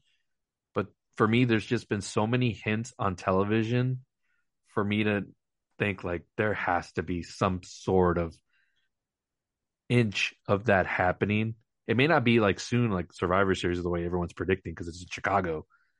But that doesn't mean that it has to be there. It could be at the Rumble, and by then we may not even be thinking about it, and then it'll pop up as a surprise. Just the idea of it would be incredible. It would be surreal just based on how things ended and a lot of the stuff that he said. Um, but I would welcome it with open arms, as would everybody else. For some people that are like, oh, I don't want to see it. Yes, you would. You would watch. You would tune in. Do not lie to yourself. If you're a hardcore wrestling fan, you will watch if he shows up on WWE television again. Do not lie to me for a second. But right now, as a fan, it's super fun to watch everything. I'm not somebody that tries to play one side against the other. I enjoy it all. Do I favor WWE a little bit more? Yes, but only because that was the wrestling I watched growing up, and more of my favorite wrestlers are on that show, so that's probably why. But I watch Dynamite every Wednesday. I watch Collision every Saturday. I just enjoy the hell out of watching wrestling right now. It's so much fun. It's everything for everyone. We're spoiled as fans. Oh, for sure. We're finally being fed. Hmm. We're I feel like we're finally living in a, well, not quite yet. I was gonna say we're finally living in a society where being a wrestling fan is not weird. Still a little weird to some people, but we're getting there. Uh, Not real quickly, not if Taylor Swift finds a way, if WWE can rope her in for something, then all of a sudden the whole world will be wrestling fans and we'll be like, yes. And I won't be a gatekeeper. I'll be like, yes, everybody come watch and enjoy what we've all experienced for years and years and years. the man Becky Lynch with Taylor Swift as her celebrity tag team partner versus uh, Chelsea Green and Sonya Deville for the women's tag teams champions at WrestleMania. Make it happen. Don't tell me like with everything that we've seen from the NFL and how they've done to market it and the numbers that they're getting. Don't tell me that in the back of their mind somewhere it's like, hey, can we get her for something? Like even if it's to just sing the national anthem or something at a WrestleMania, that would draw like such huge attention and eyeballs. So in the back of their mind, that's got to be an idea at least. How many celebrity guest hosts have WrestleMania had? Have her be a celebrity guest host. Yeah. I mean, I don't know if she would be That up it's for that it. easy. That would be the other thing is if she would be into it, but I could see her like being like having fun and doing something like that, even doing like a Kim Kardashian kind of thing where she was like the backstage reporter for the Interview night. person, yeah. Yeah. So, but now, yet, like you're totally right. We're so spoiled now as wrestling fans, and imagine like if I had this as as a teenager growing up, I would just and I still don't leave the house to this day, but I for sure would not have gone out to do any parties or hang out with friends. I'd be like at home watching wrestling every day of the week. I have a question too. I have a couple of things actually. So, going back to, I forgot the one of the points that you made, but it made me think of this. Oh, with Triple H fully taken over, and now Sean, heading at an NXT. There was a time where Ryder and I came over and we watched the what was it, the All In pay-per-view, Uh-huh. where CM Punk had his debut match against Darby Allin, Yes, but that was also the debut of Bryan Danielson and Adam Cole.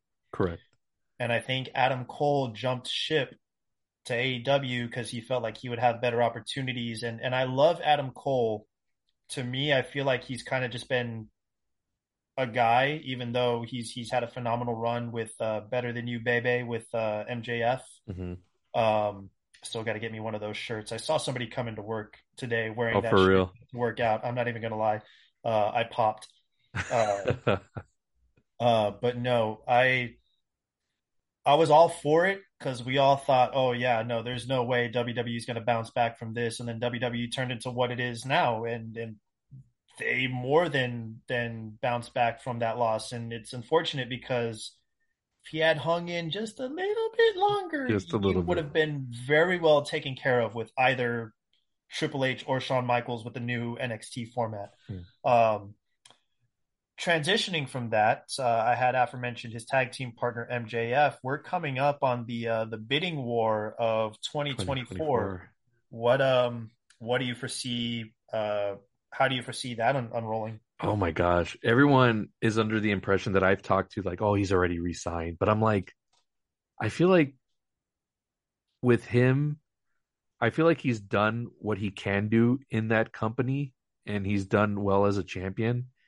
I just want to see his shtick on the main stage with a bigger audience and all, and I think he wants that too. And for him to solidify himself, um, I think he needs to make that jump just for his career.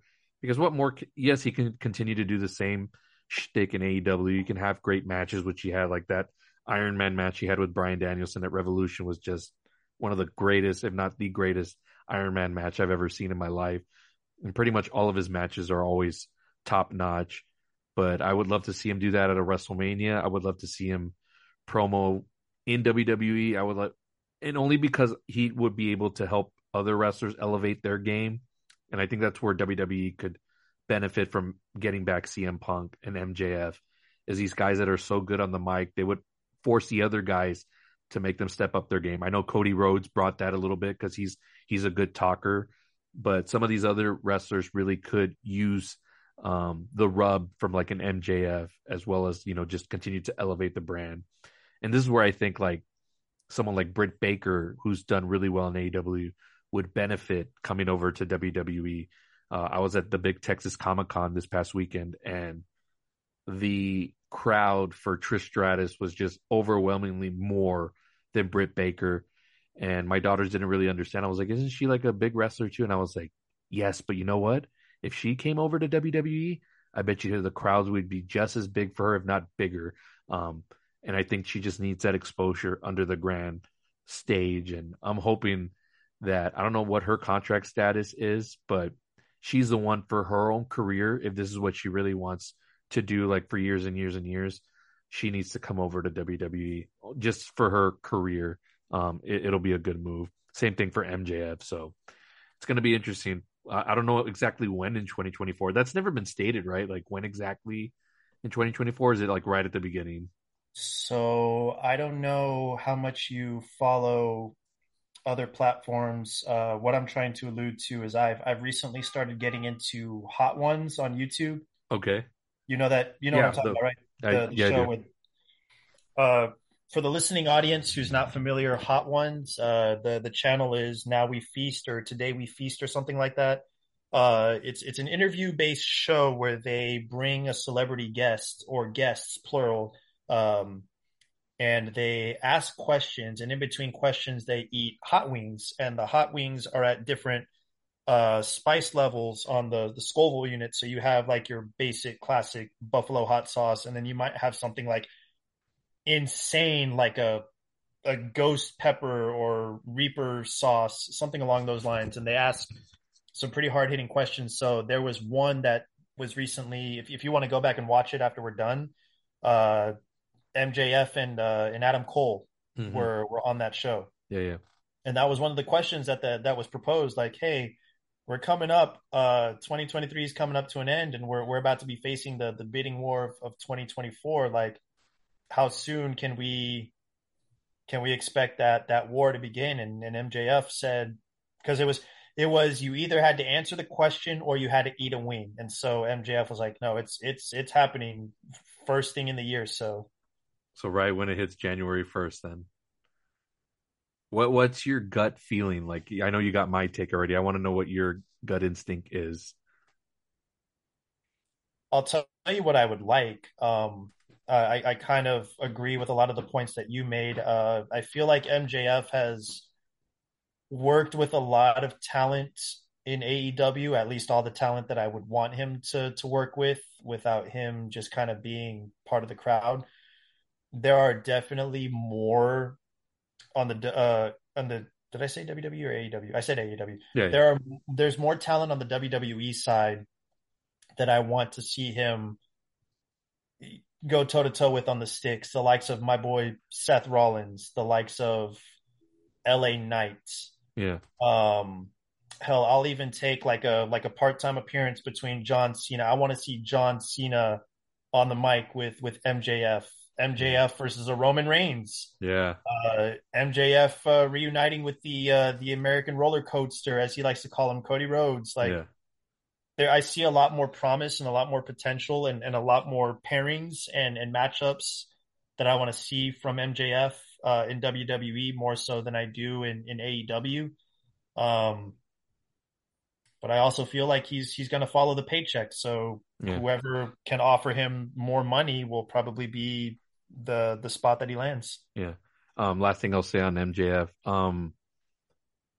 it's safe to say he's a full-fledged baby face in AEW. The whole crowd's on his side. And I know he likes to play the villain role, but I think he's kind of used that up in AEW. And I think going to WWE, he would be the perfect villain and that could get underneath the crowd's skin.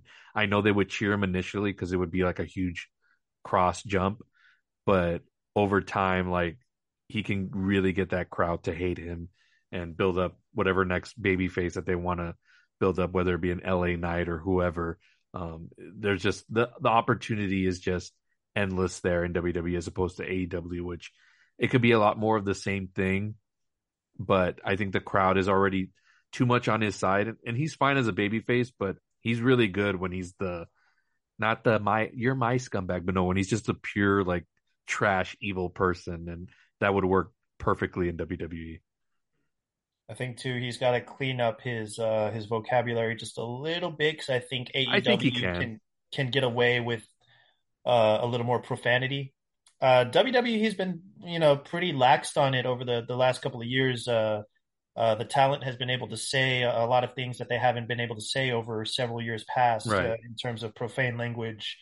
Um, but I mean, you watch an episode of Dynamite or Rampage or Collision, and somebody might drop an F bomb here or Yeah. there. Like a company like that can get away with something like that. So I think MJF might have to show a little bit of censorship if you were to make that jump, just for the sake of the younger audience. And that could also feed into what you were saying as well, as far as like the WWE audience valuing him, not valuing him, but recognizing him more as a heel instead of cheering him like he is in AEW because of Hmm. that younger demographic that likes to look up to the more superhero-esque type white meat baby faces like your John Cena's or your Cody Rhodes of Hmm. the world. And I guess last question is because now we're seeing people jump is who do you see possibly making the jump from WWE to AEW?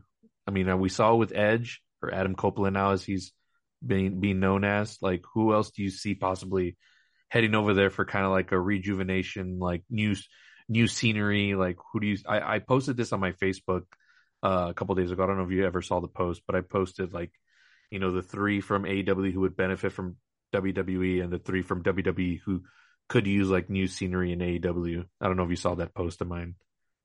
I must have missed it. I don't recall it. No. So I put these names for WWE to AEW just and see what you think of it. Kevin Owens, Okay. AJ Styles, Mm-hmm. and Sheamus.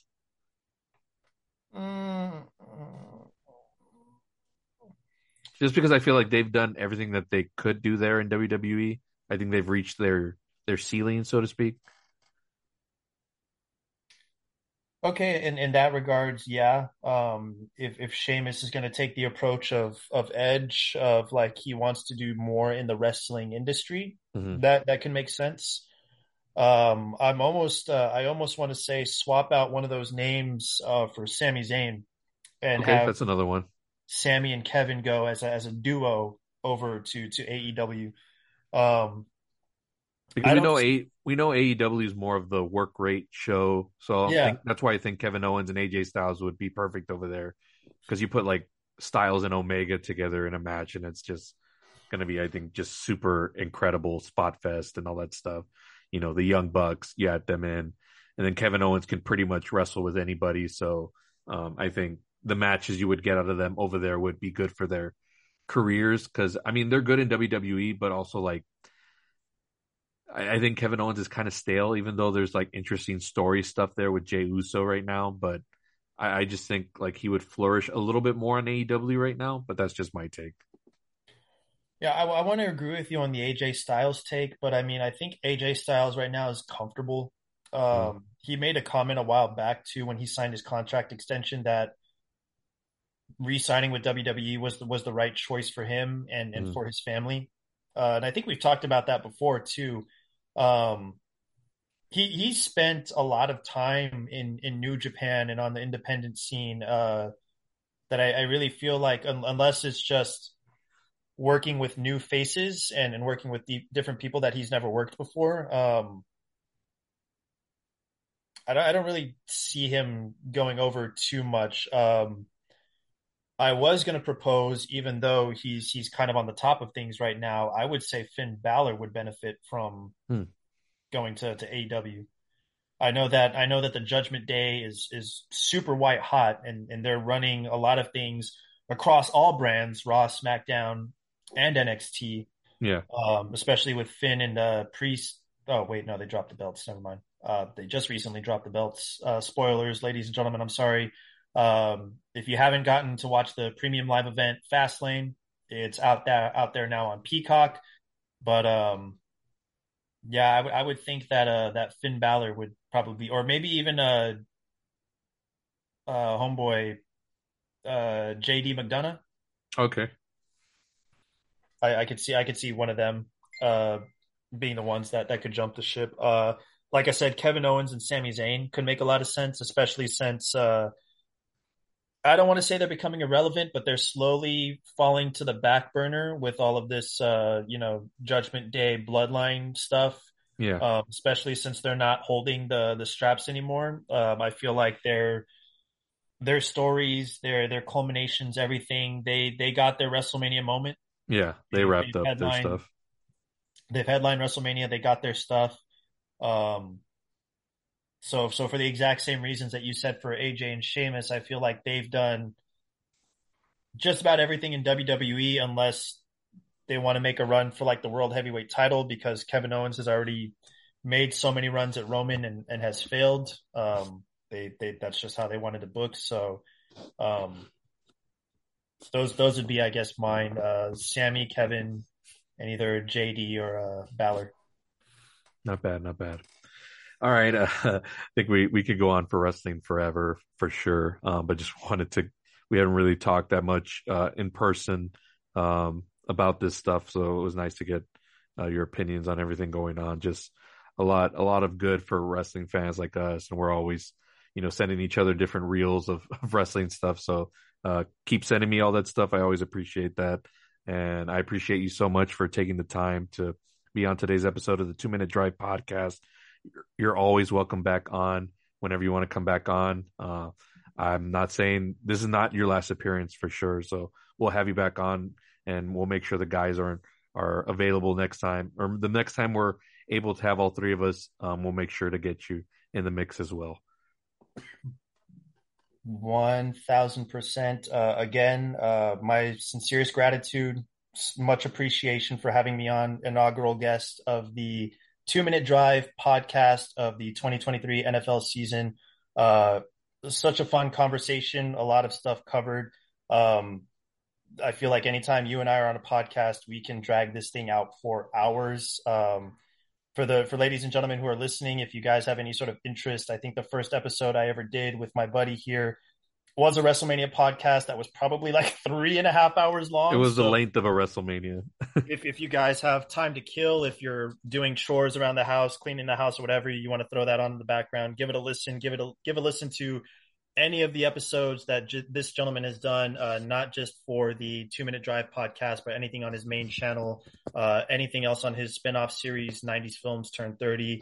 I can't wait to see what the genesis of what you have created turns into, how it's going to evolve. If you're gonna continue producing video content, I know that you have a YouTube page floating around out there. Yeah. And win or lose with our gentleman's agreement, I would be more than happy either way to do an appearance for 1994's 90s Films Turn 30. I'm going to look forward to sending out an email in spirit of Abraham Trevino, 2 Minute Drive podcast at outlook.com, ladies and gentlemen. There's the plug for the email. I was going to shoot you an email to be on the show, but you beat me to the punch. I'll go ahead and send a follow-up email anyway, recapping our conversation for today. Hopefully the guys will be back in full swing and the audience can have some entertaining laugh. Maybe not too much at Jake's expense, but I have a feeling that's probably how it's going to turn out, because that's usually what it is. Jake, I love you. You're a good friend. I'm still Cowboys for life, buddy. Thank you so much for reaching out to me today. Here's your plug for socials. They're the 2 Minute Drive podcast on Instagram, 2 Minute Drive podcast page on Facebook, and I think it's at UR Roughness Pod for X, right? Correct. Yeah. You got them I all? think I got all bases covered there. But for those of you who are listening, for any new listeners that are coming on, give these guys a follow. Super entertaining to listen to. I've been following for years. Can't wait to see what's to come. And Palace, my friend, thank you so much for having me. Thanks a lot, Brandon. Appreciate you. Once again, thank you to Brandon McLaughlin for special guest hosting this episode with me. Jake and Abraham will be back next week.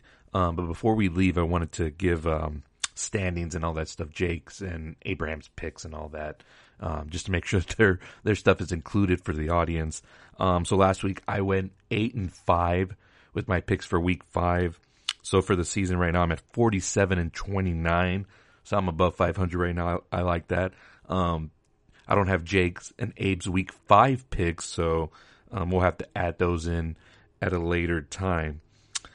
But for the season, and I gave you what my season record is, for Abe right now he's at 41-22, and Jake is below 500 at 26-34. And here are Abe's top 5 power rankings after week 5. He's got the San Francisco 49ers at number 5, the Kansas City Chiefs at number 4, the Jacksonville Jaguars at number 3, the Miami Dolphins at number 2, and at number 1, the Philadelphia Eagles. And for his week 6 picks, he's got the Kansas City Chiefs this week, the Baltimore Ravens winning, the Atlanta Falcons, the Cincinnati Bengals, the Jacksonville Jaguars, the Miami Dolphins, the Chicago Bears, the San Francisco 49ers, the Houston Texans, the Las Vegas Raiders, the Detroit Lions, the Los Angeles Rams, the Philadelphia Eagles, the Buffalo Bills, and the Los Angeles Chargers. And for Jaco, his week 6 picks, he's got the Chiefs winning on Thursday night. He's got the Ravens winning, the Falcons winning, the Bears, the Bengals, the 49ers, the Dolphins, the Jaguars, the Texans, the Raiders, the Rams, the Eagles, the Lions, the Buffalo Bills, and then, of course, he can never pick against the Dallas Cowboys, so he's got them winning on Monday night against the Chargers. And then Jake's top 5 power ranking teams after week 5 are at number 5, the Detroit Lions, at number 4, the Miami Dolphins, at number 3, the San Francisco 49ers, at number 2, the Kansas City Chiefs, and at number 1, the Philadelphia Eagles. Now, I have no pushback here because they're not here to defend themselves, so that's going to do it for that.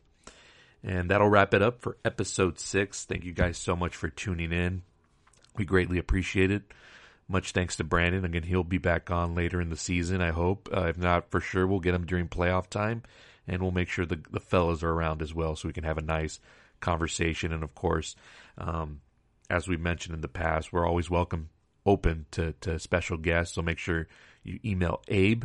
It's 2-Minute Drive podcast at outlook.com. I hope I got that right. If not, it's somewhere in this show. Brandon did a way better job of plugging the socials, so good job on you, buddy, for that. But that's going to do it for this week. Enjoy the games this weekend, and then we'll be back next week for an all-new episode of the 2-Minute Drive podcast, which is available on Apple Podcasts, Spotify.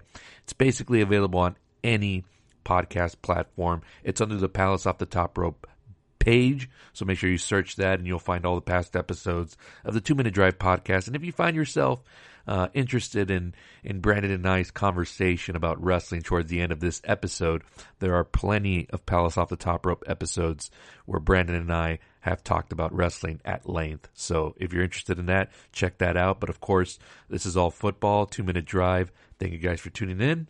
We'll see you next week.